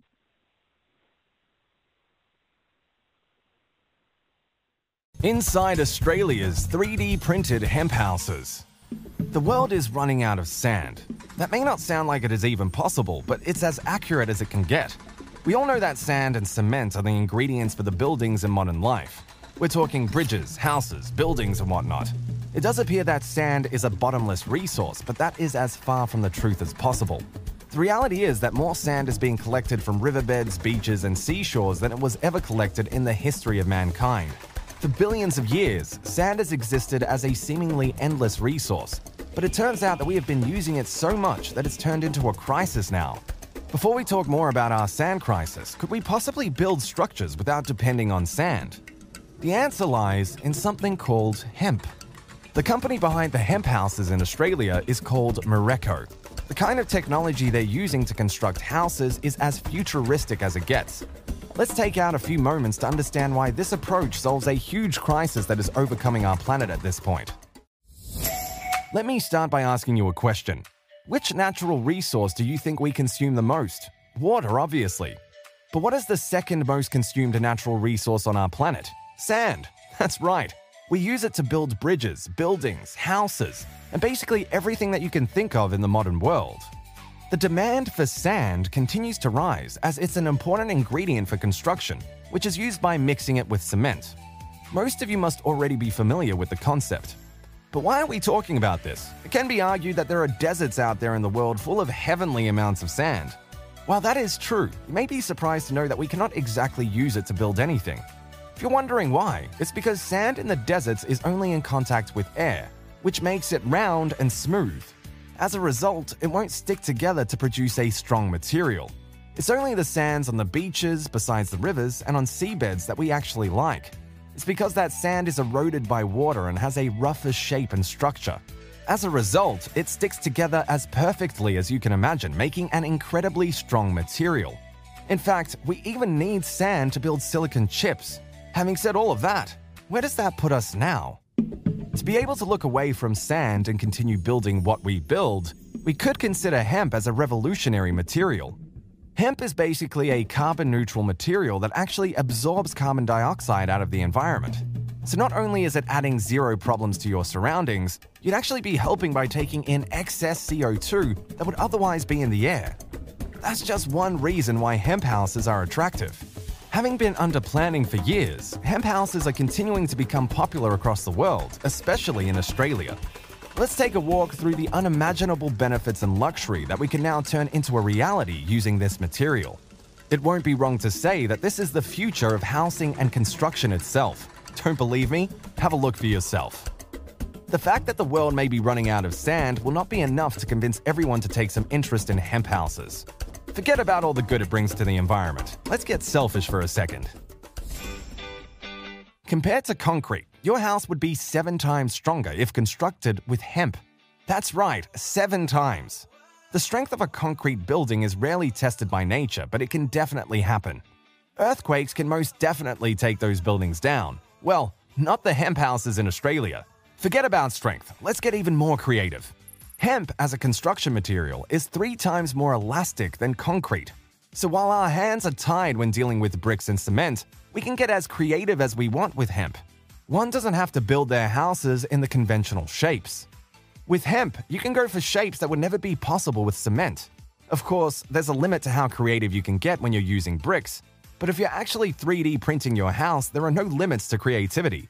This is exactly why you will see many unusual shapes and sizes of houses like these. It really gets better the more you get to know about it. When we're building conventional houses, how long would you say it takes to build one? Nearly a year, if not more than a year, depending on a lot of different circumstances? But that's just not the time it takes to 3D print a hemp house, that's for sure. While 3D printing these hemp panels is a matter of minutes to hours, it's the process of putting these together that takes up some time.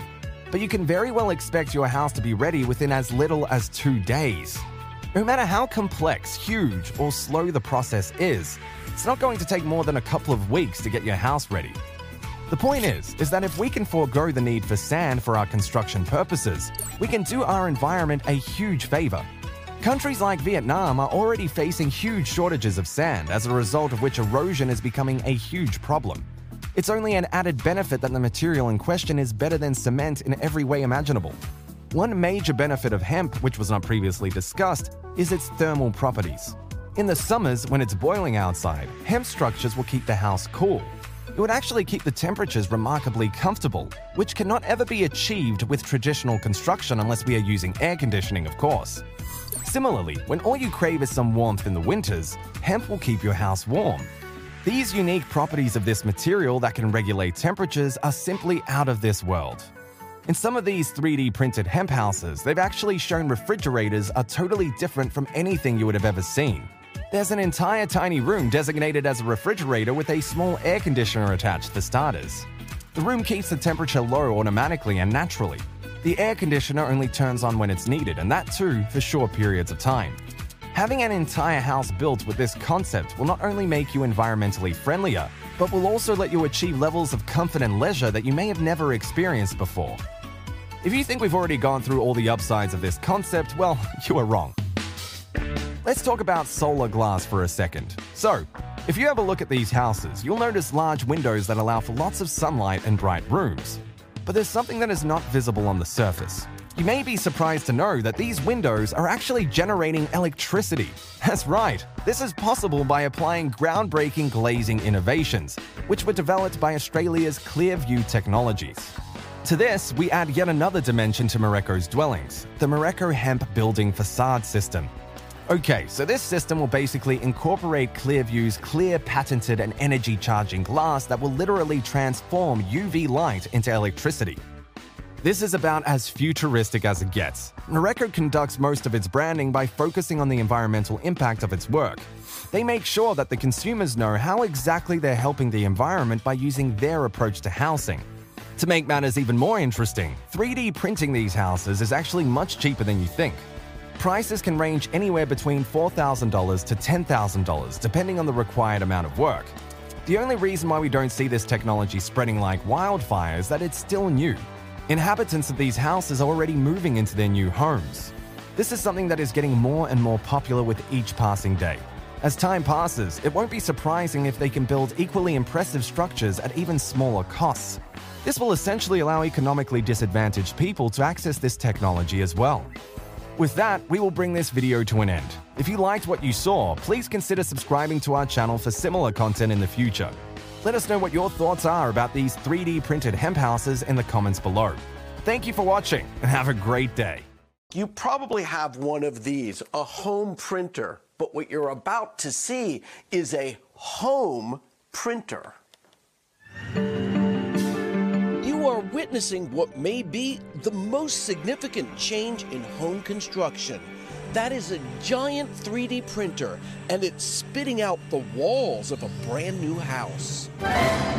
Just two men, one with a tablet building, or shall we say, printing a house, versus traditional building methods, which would typically require a dozen set of hands. This is the way of the future. This will become mainstream. This will become widespread. And duck, seriously. There you go, no, duck. The printer's nozzle layers the walls with a concrete-type mixture, computer-guided construction, which is more precise than a pastry chef's skilled hands decorating a cupcake. It feels a little bit like Play-Doh. How quickly does it harden here? Quickly enough to stack on top of it, right? It's got to stay flowable enough to get to the printer, but then it's got to harden up enough for us to stack on top of it. And that's the secret sauce. Perhaps most significantly, what would typically take a construction crew 10 months to build is now accomplished without wood or nails in about half the time. This may sound like a novel experiment, but it is so much more than that. Here in the Texas Hill Country, in this 1,000-acre subdivision, they're building 100 homes like this, a place that someday may be known as the spot that home construction changed forever. To best understand the sea change happening here in Georgetown, Texas, consider Lennar, one of the largest home builders in the United States, has teamed with the inventors of this giant printer, an Austin-based tech company called Icon. I believe we are on the brink here of doing something very special, something very innovative, and no one's ever done it. No one's ever built 100 homes with 3D printers. It's also unusual. 3D printing a house? Well, I know it sounds unusual, but this technology is actually one that's existed for a while. Dimitri Julius is one of the brains behind this tech that allows for walls that are curved, even wavy if you want, and at the same time are so incredibly solid. So that means something like this can withstand potentially? Hurricanes is an interesting use case. We're currently building houses on the Texas Gulf Coast, thinking specifically about the durability of a concrete material. If all of this sounds like it's out of this world, like something from the Jetsons, then you're on to something, because 3, 2, 1. NASA, which just launched Artemis to orbit the moon this week, is working with Icon. We are planning on putting a 3D printer on the moon with NASA. And beyond? That's the hope. Mars? That's the dream, Mars. Someday, printed homes up there. But first, here on Earth, the test homes have shown they're more energy efficient and usually quiet. The walls, they feel a little bit like corduroy. A printed house, what maybe one day future generations will find commonplace. My son's 15 months old. Will this be routine when he's 15 years old? If it is, we've succeeded. Guys, I think we have just glimpsed the future. So, I agree. Hey, that was fascinating. It was. Really but here's good. the question, though, Carrie. I mean, the technology and the cool factor notwithstanding, I think a lot of folks are probably wondering, like, what about people who work in this industry? Is this going to lead to folks who don't have jobs?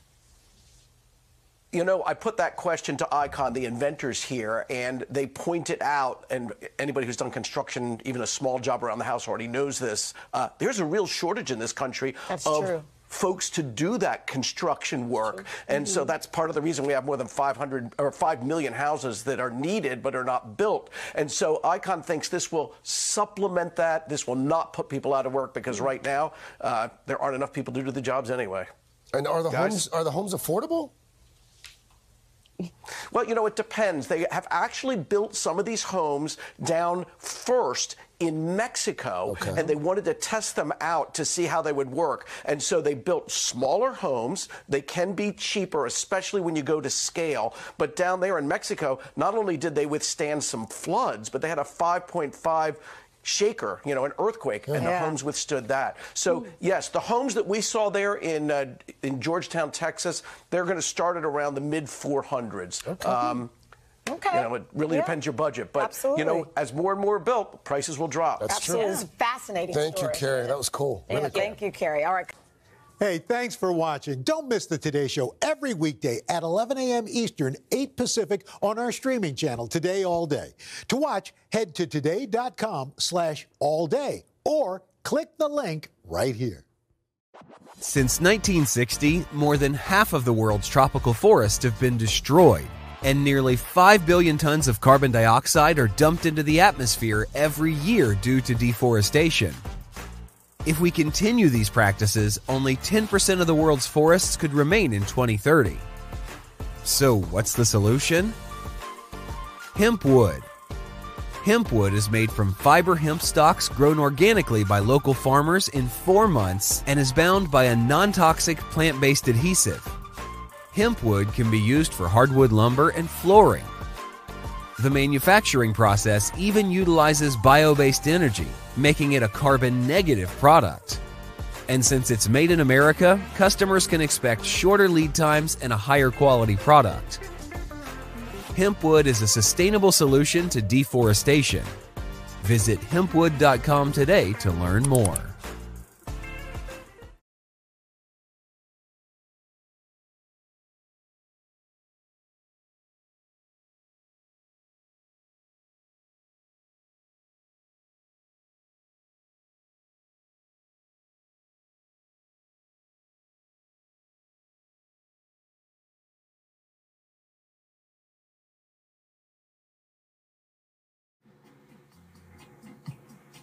Welcome to another episode of Cooking with Mickey and Scooter. Today we're going to be putting together Meemaw Smith Angel Biscuit recipe. We have it all the time, and we'll have that available too on our website from the farms. So we're getting ready to just put the phone away and record it unfiltered. So no telling what you're here, but hope you enjoy.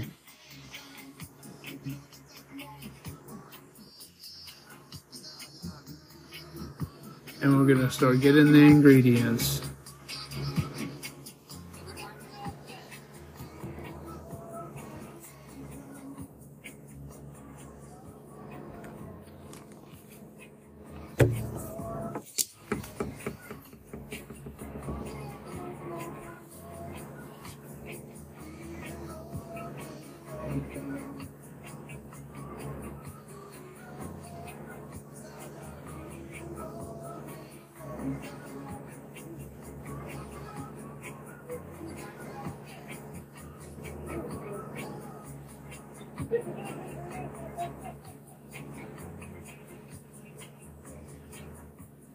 Let's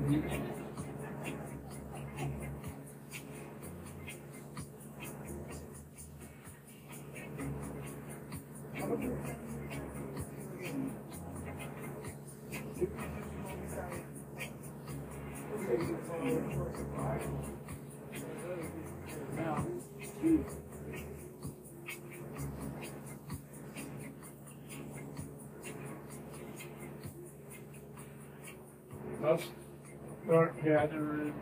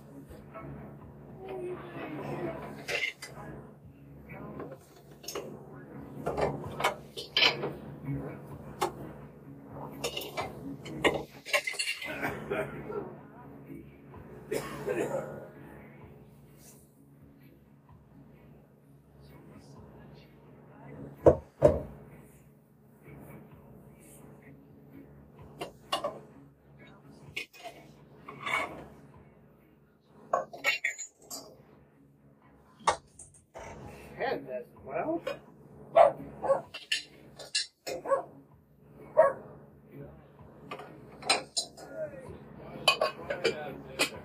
I can't help it. It's the Pyrex.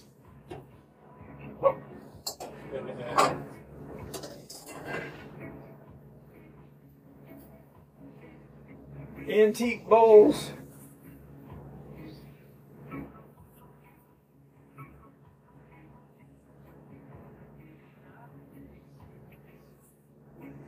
All right.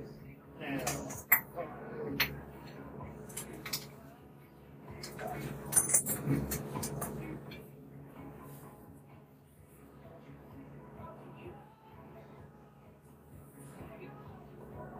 All right. First thing, 5 cups of flour. Put it into a big bowl. Usually just plop it right in the sink.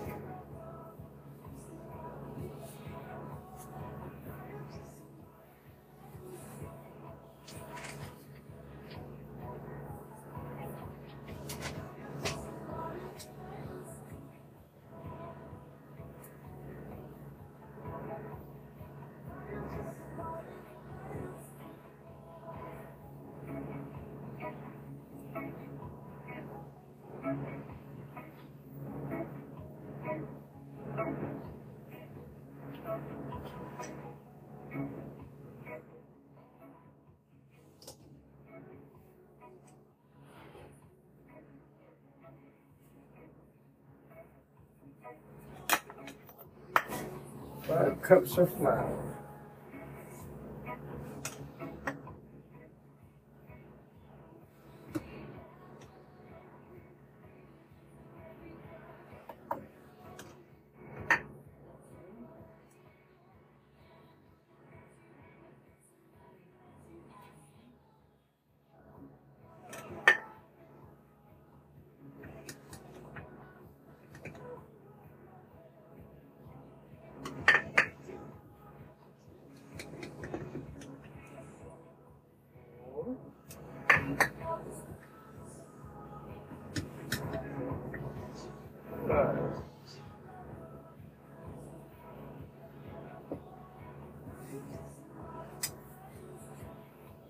Meanwhile, 2 packages of yeast.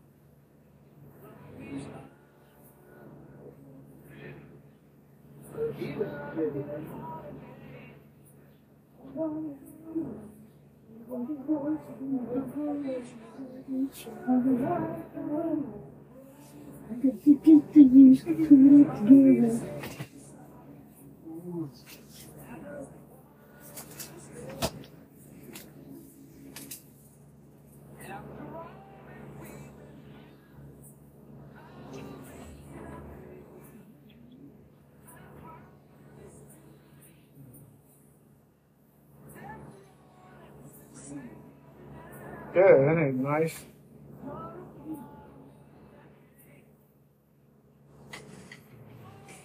Oh yeah. Oh yeah. Hello, Eva.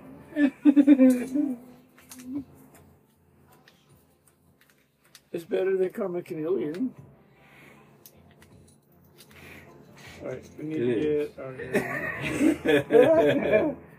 No more. No more. 6 Karma Chameleons misuse.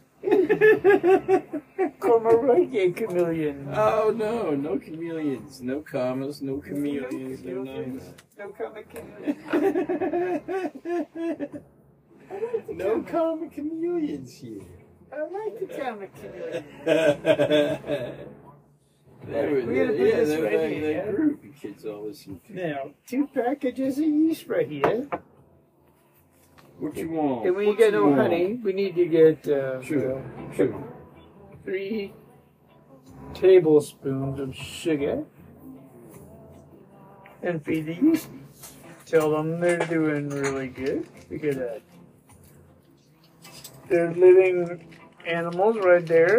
So when we put the sugar in there, we got to put the water, warm water, 5 tablespoons. Tepid water. 5 tablespoons of tepid water. Hot, but not too hot. And you tell them yes. And as you're putting the sugar in there and the water, Warm, but not too hot. you stir them around a little bit. And then you tell the yeasties, tree of you. 3. And 5. 3. Not 1, not 2, not 3, not 4. 5 tablespoons of warm tepid water right there. 5. Here. You Father. put it in a... Hey, what's happened to these pots over here? Hey, get scrubbed. Always scrubbing pots. Always scrubbing pots. That's not right. Well, anyway, we need water. Scrub them pots. Scrub those pots. Scrub them pots. Yeah, they get scrubbed them pots. We're bleeding. Okay, I think it's good. Careful, don't get it in.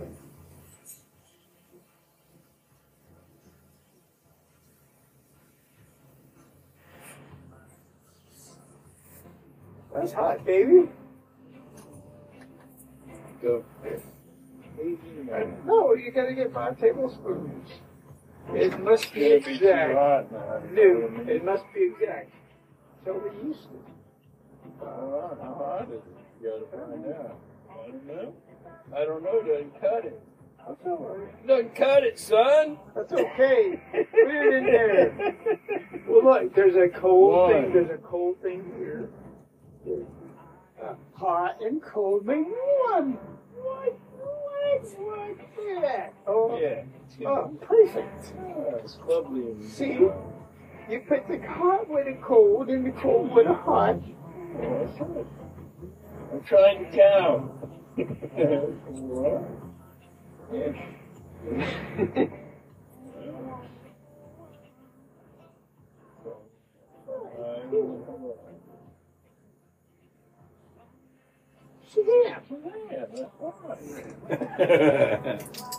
But wait, there's more. How could there be more? There's way All more. I have to say. I'm gonna stir this around a little bit. All I have to ask. How can you ask me? Well, you have to tell the yeast. start growing. There you go, sis. Come on.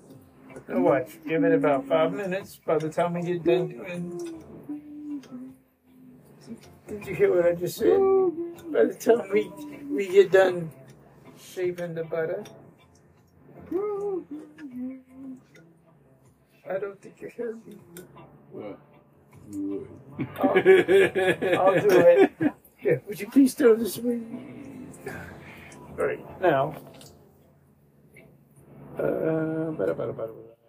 We need a half teaspoon baking soda.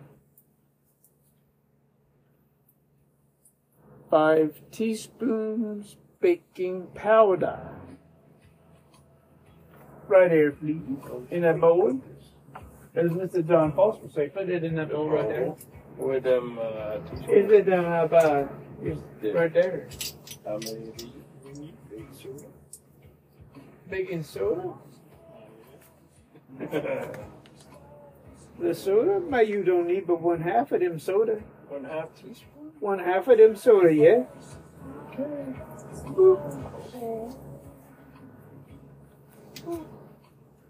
How much baking powder? And that baking powder right there, you need to have 5 of them teaspoons. I tell you. I know. I say you need 5 of them. 2.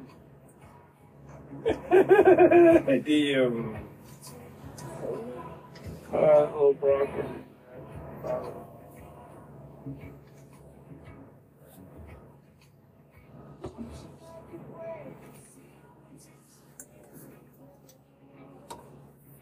While you're there,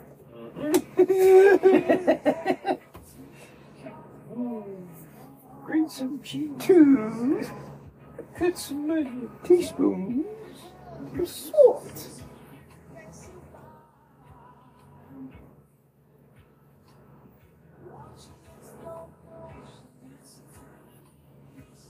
And what is salt? Sodium bicarbonate. What is baking soda? Baking soda.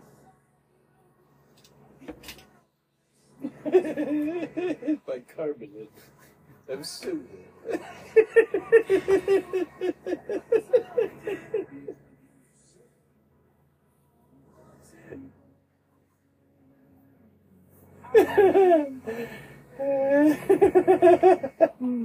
What? Bicarbonate of baking soda is what is salt? Salt is sodium. Hydrochloride.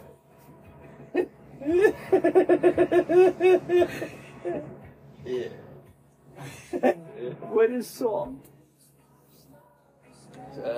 Salt is, I don't know, what is it? That's your homework. No, I don't like homework. As much as you like to cook. What is this right here? What is baking soda? A base. But what is it? What is it? Chemistry, what is it? Baking soda. Sodium. Bicarbonate. Yay! I told you that. No, I said that first of all. Salt. We were talking about salt. Oh, well, you confused me. Got me on the salt. You got me on the salt. We were talking about salt. What was salt? Hydrogen, sodium. Read it down. Hydrolyzed.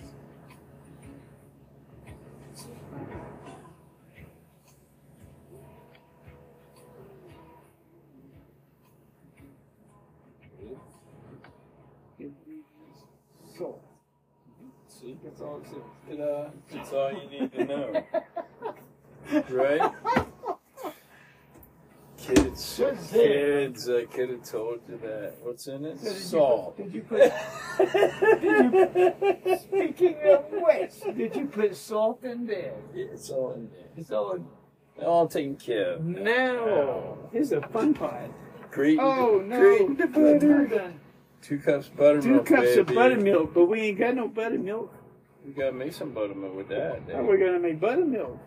Yeah, 2 cups. 2 cups of what? Buttermilk. 2 cups of buttermilk? Yeah. We got buttermilk. We're making it right here and now. Making with what? Right here and now. Making buttermilk with what are you going to make it with? Vinegar. What kind of vinegar? Any old kind of vinegar You got the feel apple cider vinegar. You got the regular white vinegar. I like the lovely tang. We got the balsamic vinegar over here. Interestingly enough, did you know that vinegar can also be used as rennet for making cheeses? Make some buttermilk.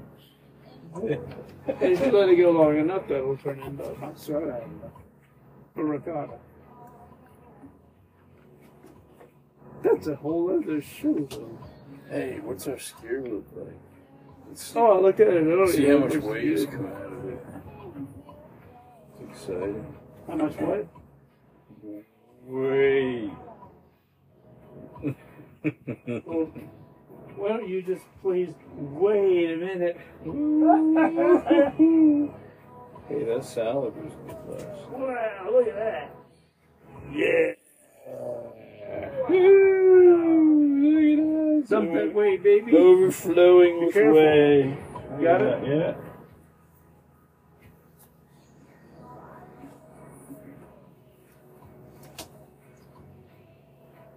Now see, only that whey could be fed to the chickens and the pigs. Well, yep. Look at all that. Wow. That's incredible. Yeah, that's with no weight on it. Look at that. Gravity.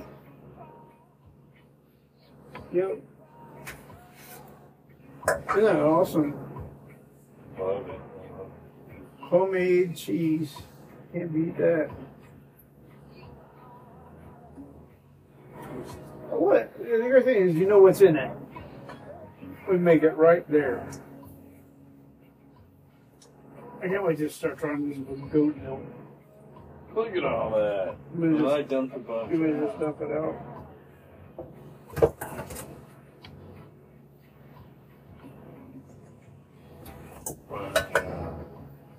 Yep.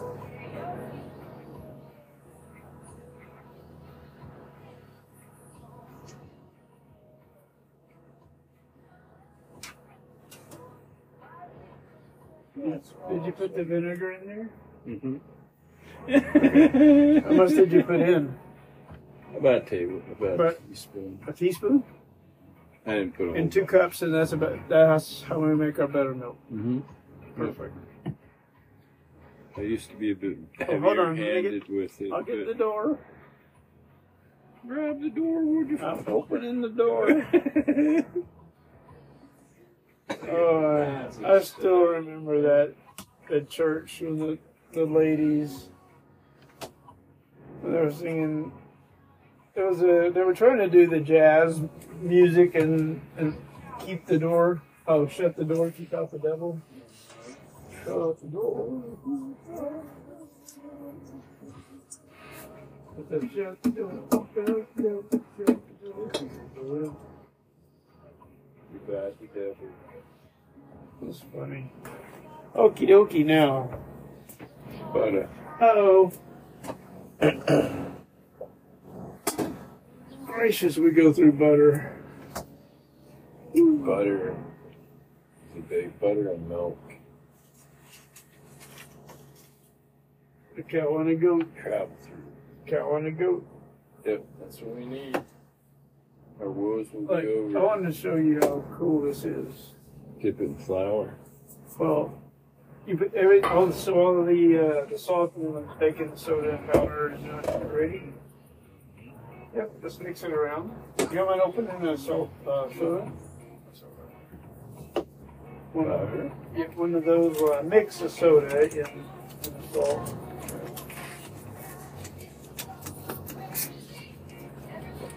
And just the box grater. Put it in the flour. And put the flour in. Make sure you do the inside of it too. Put the butter in there. And then watch how this is. My mom would be so happy when we came up with something like this. Made it better. Oh my gosh, she would love it. Yeah, because she used to always melt the butter and just puts it right in. Yeah.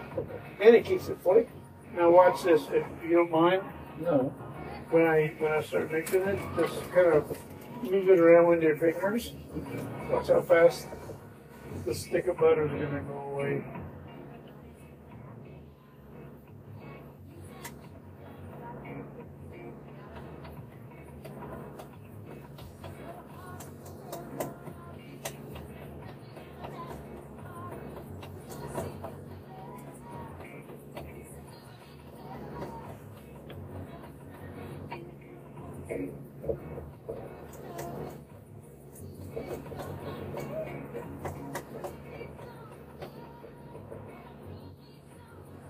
See, it's a little bit, just because of friction. So just dip it back in the flour a little bit.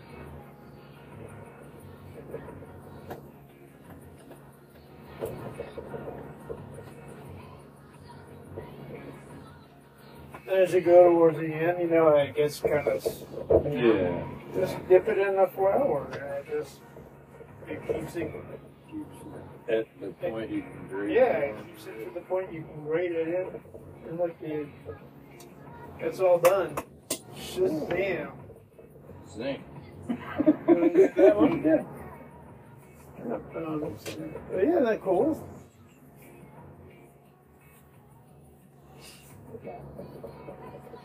Because usually by the time I get those grated, look at the yeast is growing, it's happy, so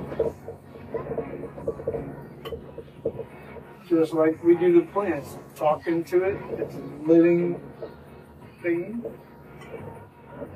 It responds to that good positive energy, and it makes it happy and makes it want to grow.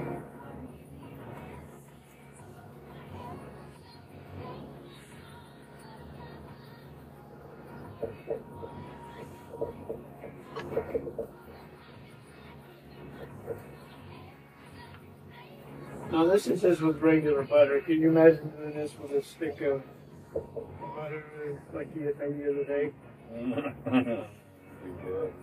Yep. That'd be perfect.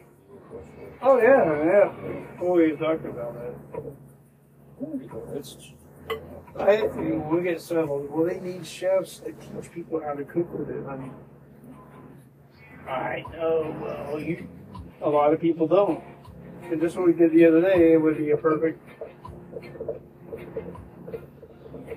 thing to do. Show people how to do that. Because I've already started on a cookbook. Cooking with hemp. Yeah. Yep.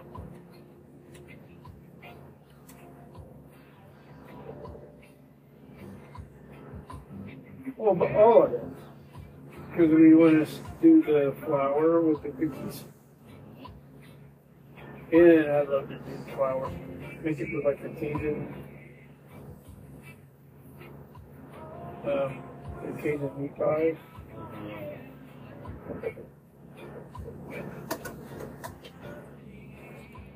Coolness.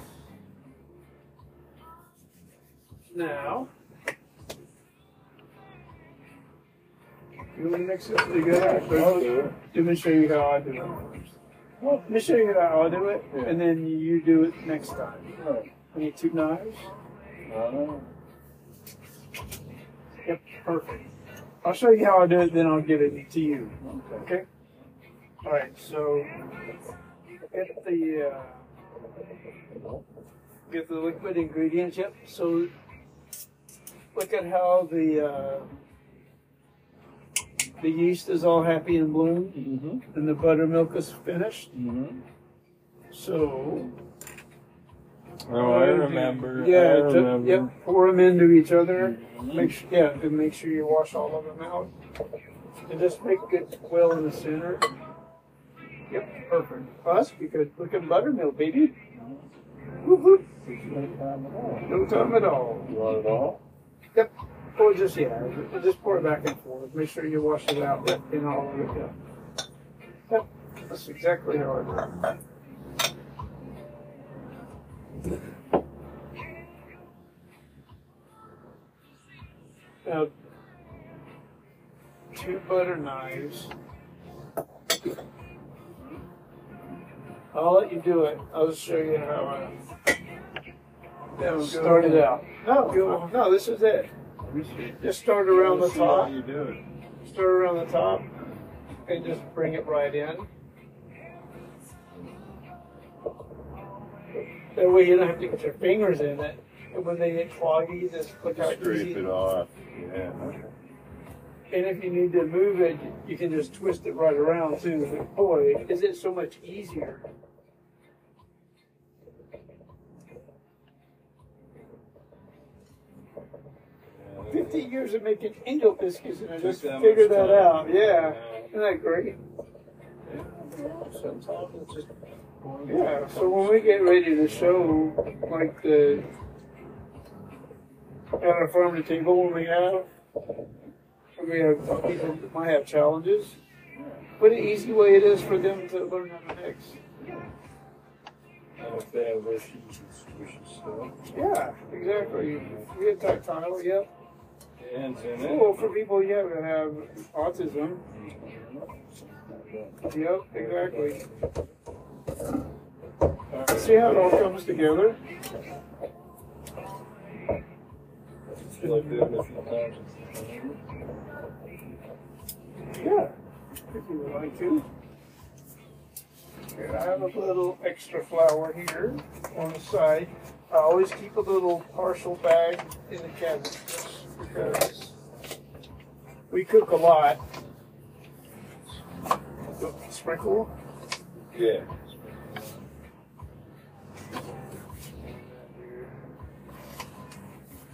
Don't want to put too much because yeah, don't want to be too dry. So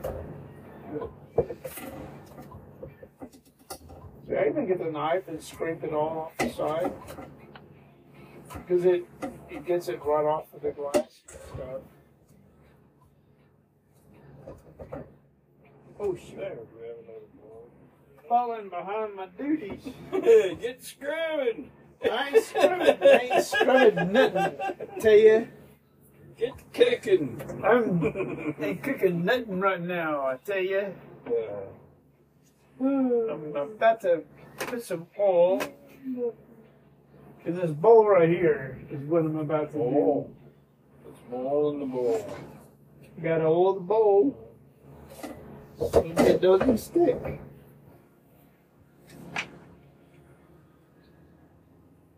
Look at that right there, just enough. Wasn't there a band that kids all listen to called Sticky Biscuits there? I don't know, I never heard of Sticky Biscuits. No. I heard of Limp Biscuits, but not Sticky Biscuits. Oh, Sea Biscuits, the horse. It's a sea biscuit. Sea Biscuit was a racehorse. Yes. There's also a movie, you can watch it sometime. Probably Netflix.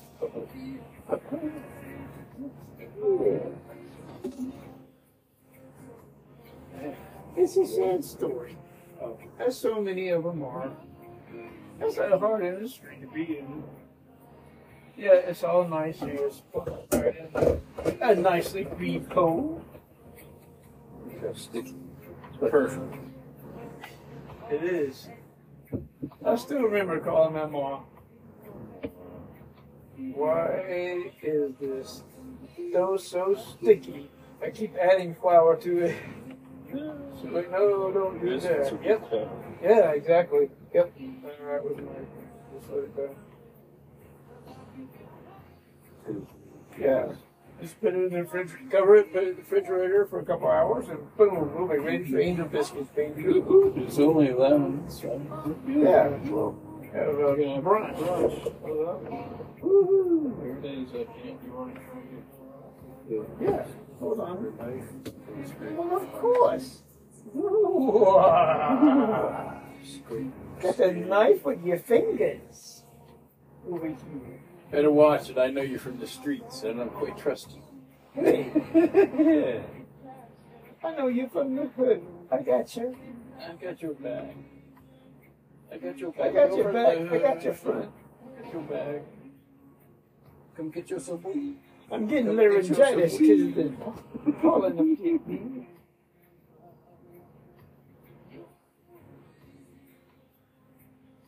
I tell you, what I'd love to do just for fun is to start. Fun. What?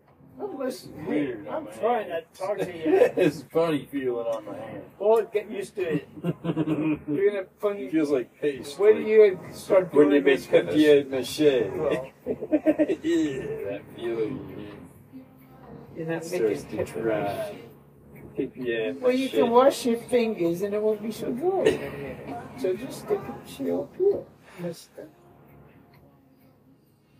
I had a It's treatment. like having paste on my hands. Paste. oh my gosh, my cousin Daniel, that was so cute. He stepped in mud and threw up when he was a baby. No, we're gonna wash them. It's easier. Oh. Please Look get at it this. off. Hey, this soap is like really awesome. Whew. That's the yeah.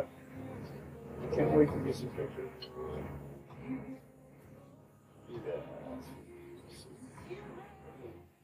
Oh, you're welcome, my dear.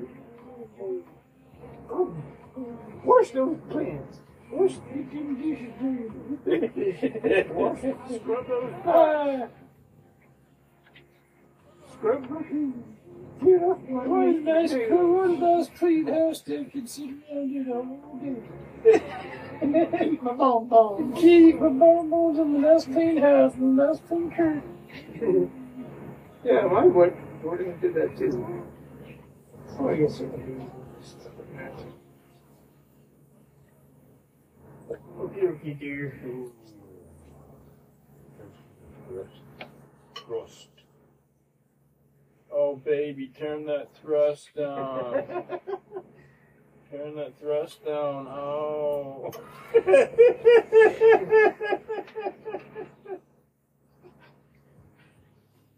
Come on, thrusty. Thrust it. I just got done scraping it. Don't tell me to be doing all that.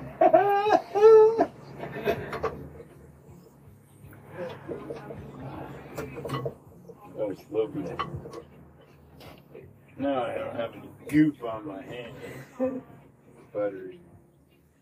Zoe. Buttery Billy. On those Eagle biscuits. Some. Excuse me, yes. What? Excuse me. Some of us are tiny, right? Hey, I'm trying to do stuff over here. Yeah, like make a disaster. You gotta be patient. That's what you're trying to do. I come from down there where the hurricanes, they might be a hurricane. Hurricanes.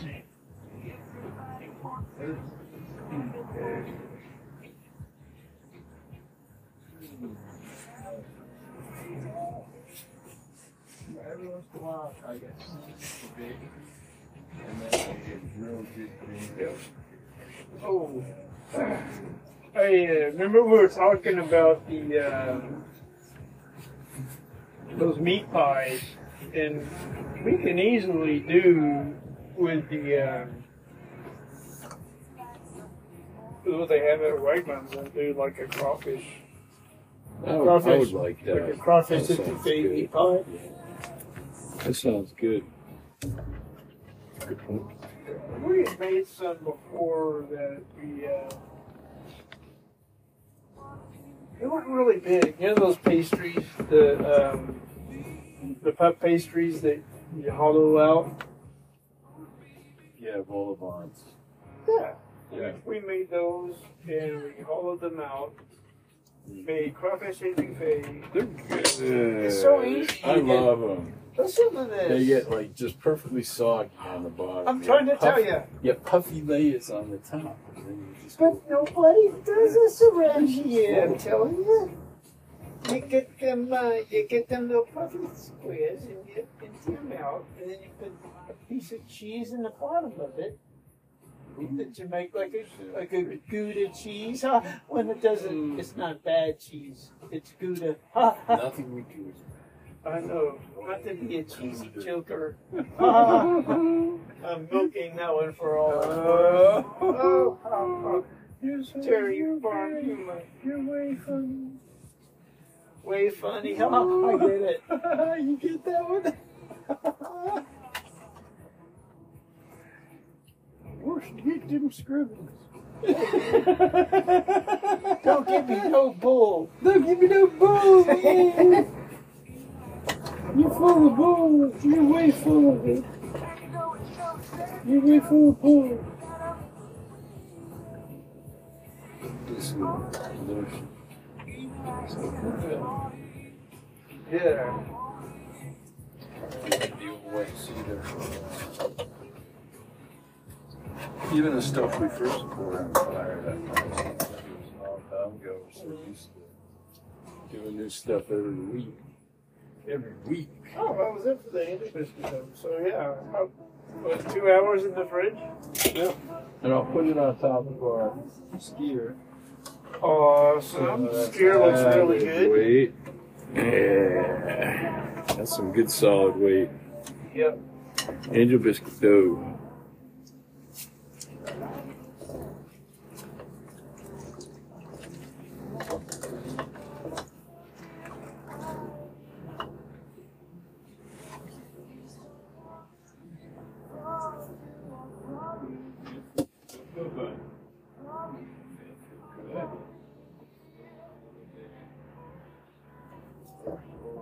How old are these pots right here? These two Pyrex bowls.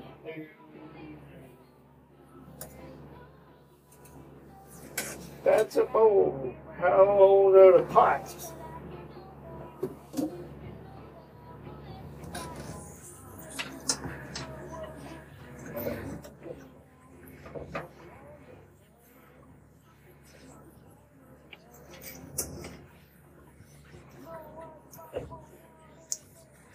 Speaking of bowls, 83 years old. this one's not going to dry itself.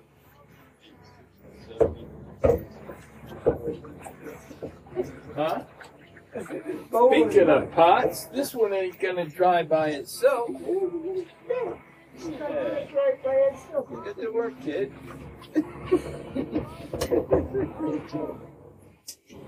Come on, kid, you bother me. Get to work.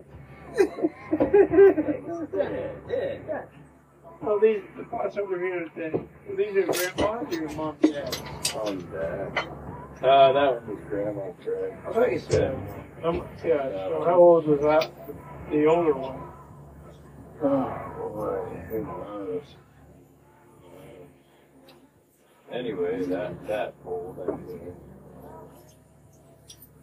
I think I looked them up online. They're still in existence. We need to get the handle replaced. One. Yeah, Mom was. They're not getting scrubbed themselves over. I'm on my break. Oh, I'm on my break. Do I have to do anything here?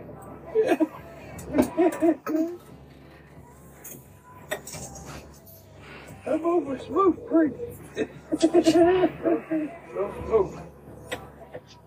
You don't over. You don't drink, you don't smoke. What do you do? I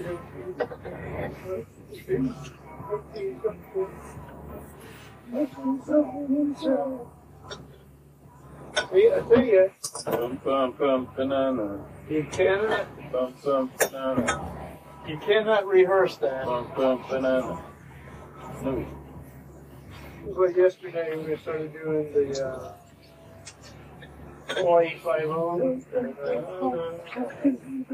Oh yeah.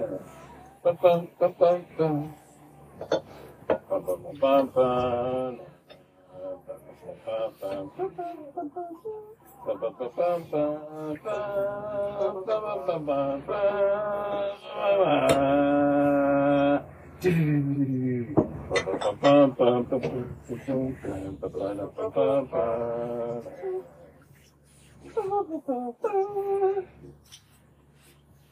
I loved it. I loved the wave.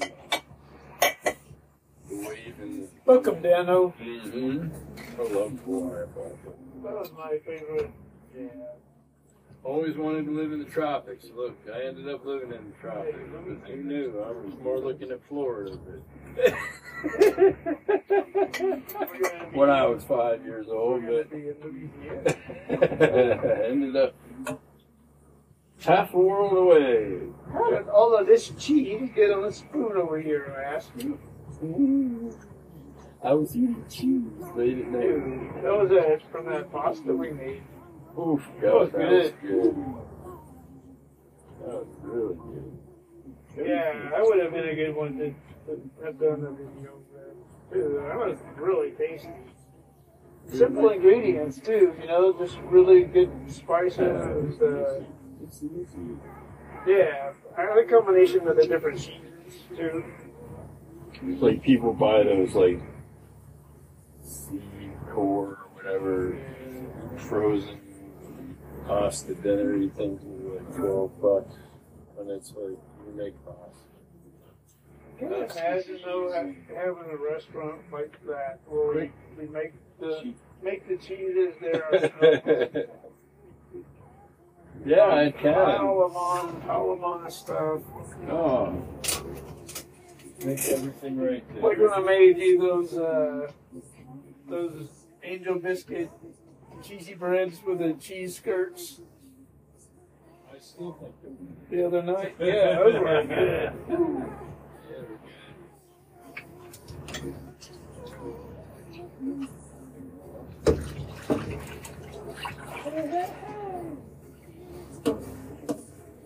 Saturday.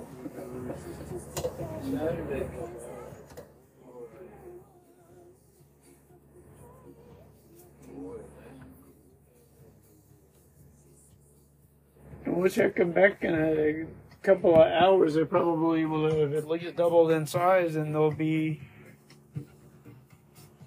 ready to bake. Yep, them together, and we can even come back and do like how we do our sausage gravy. Mmm. Yep. Let's do another one. Now we'll go ahead and watch the morning television. Sounds good.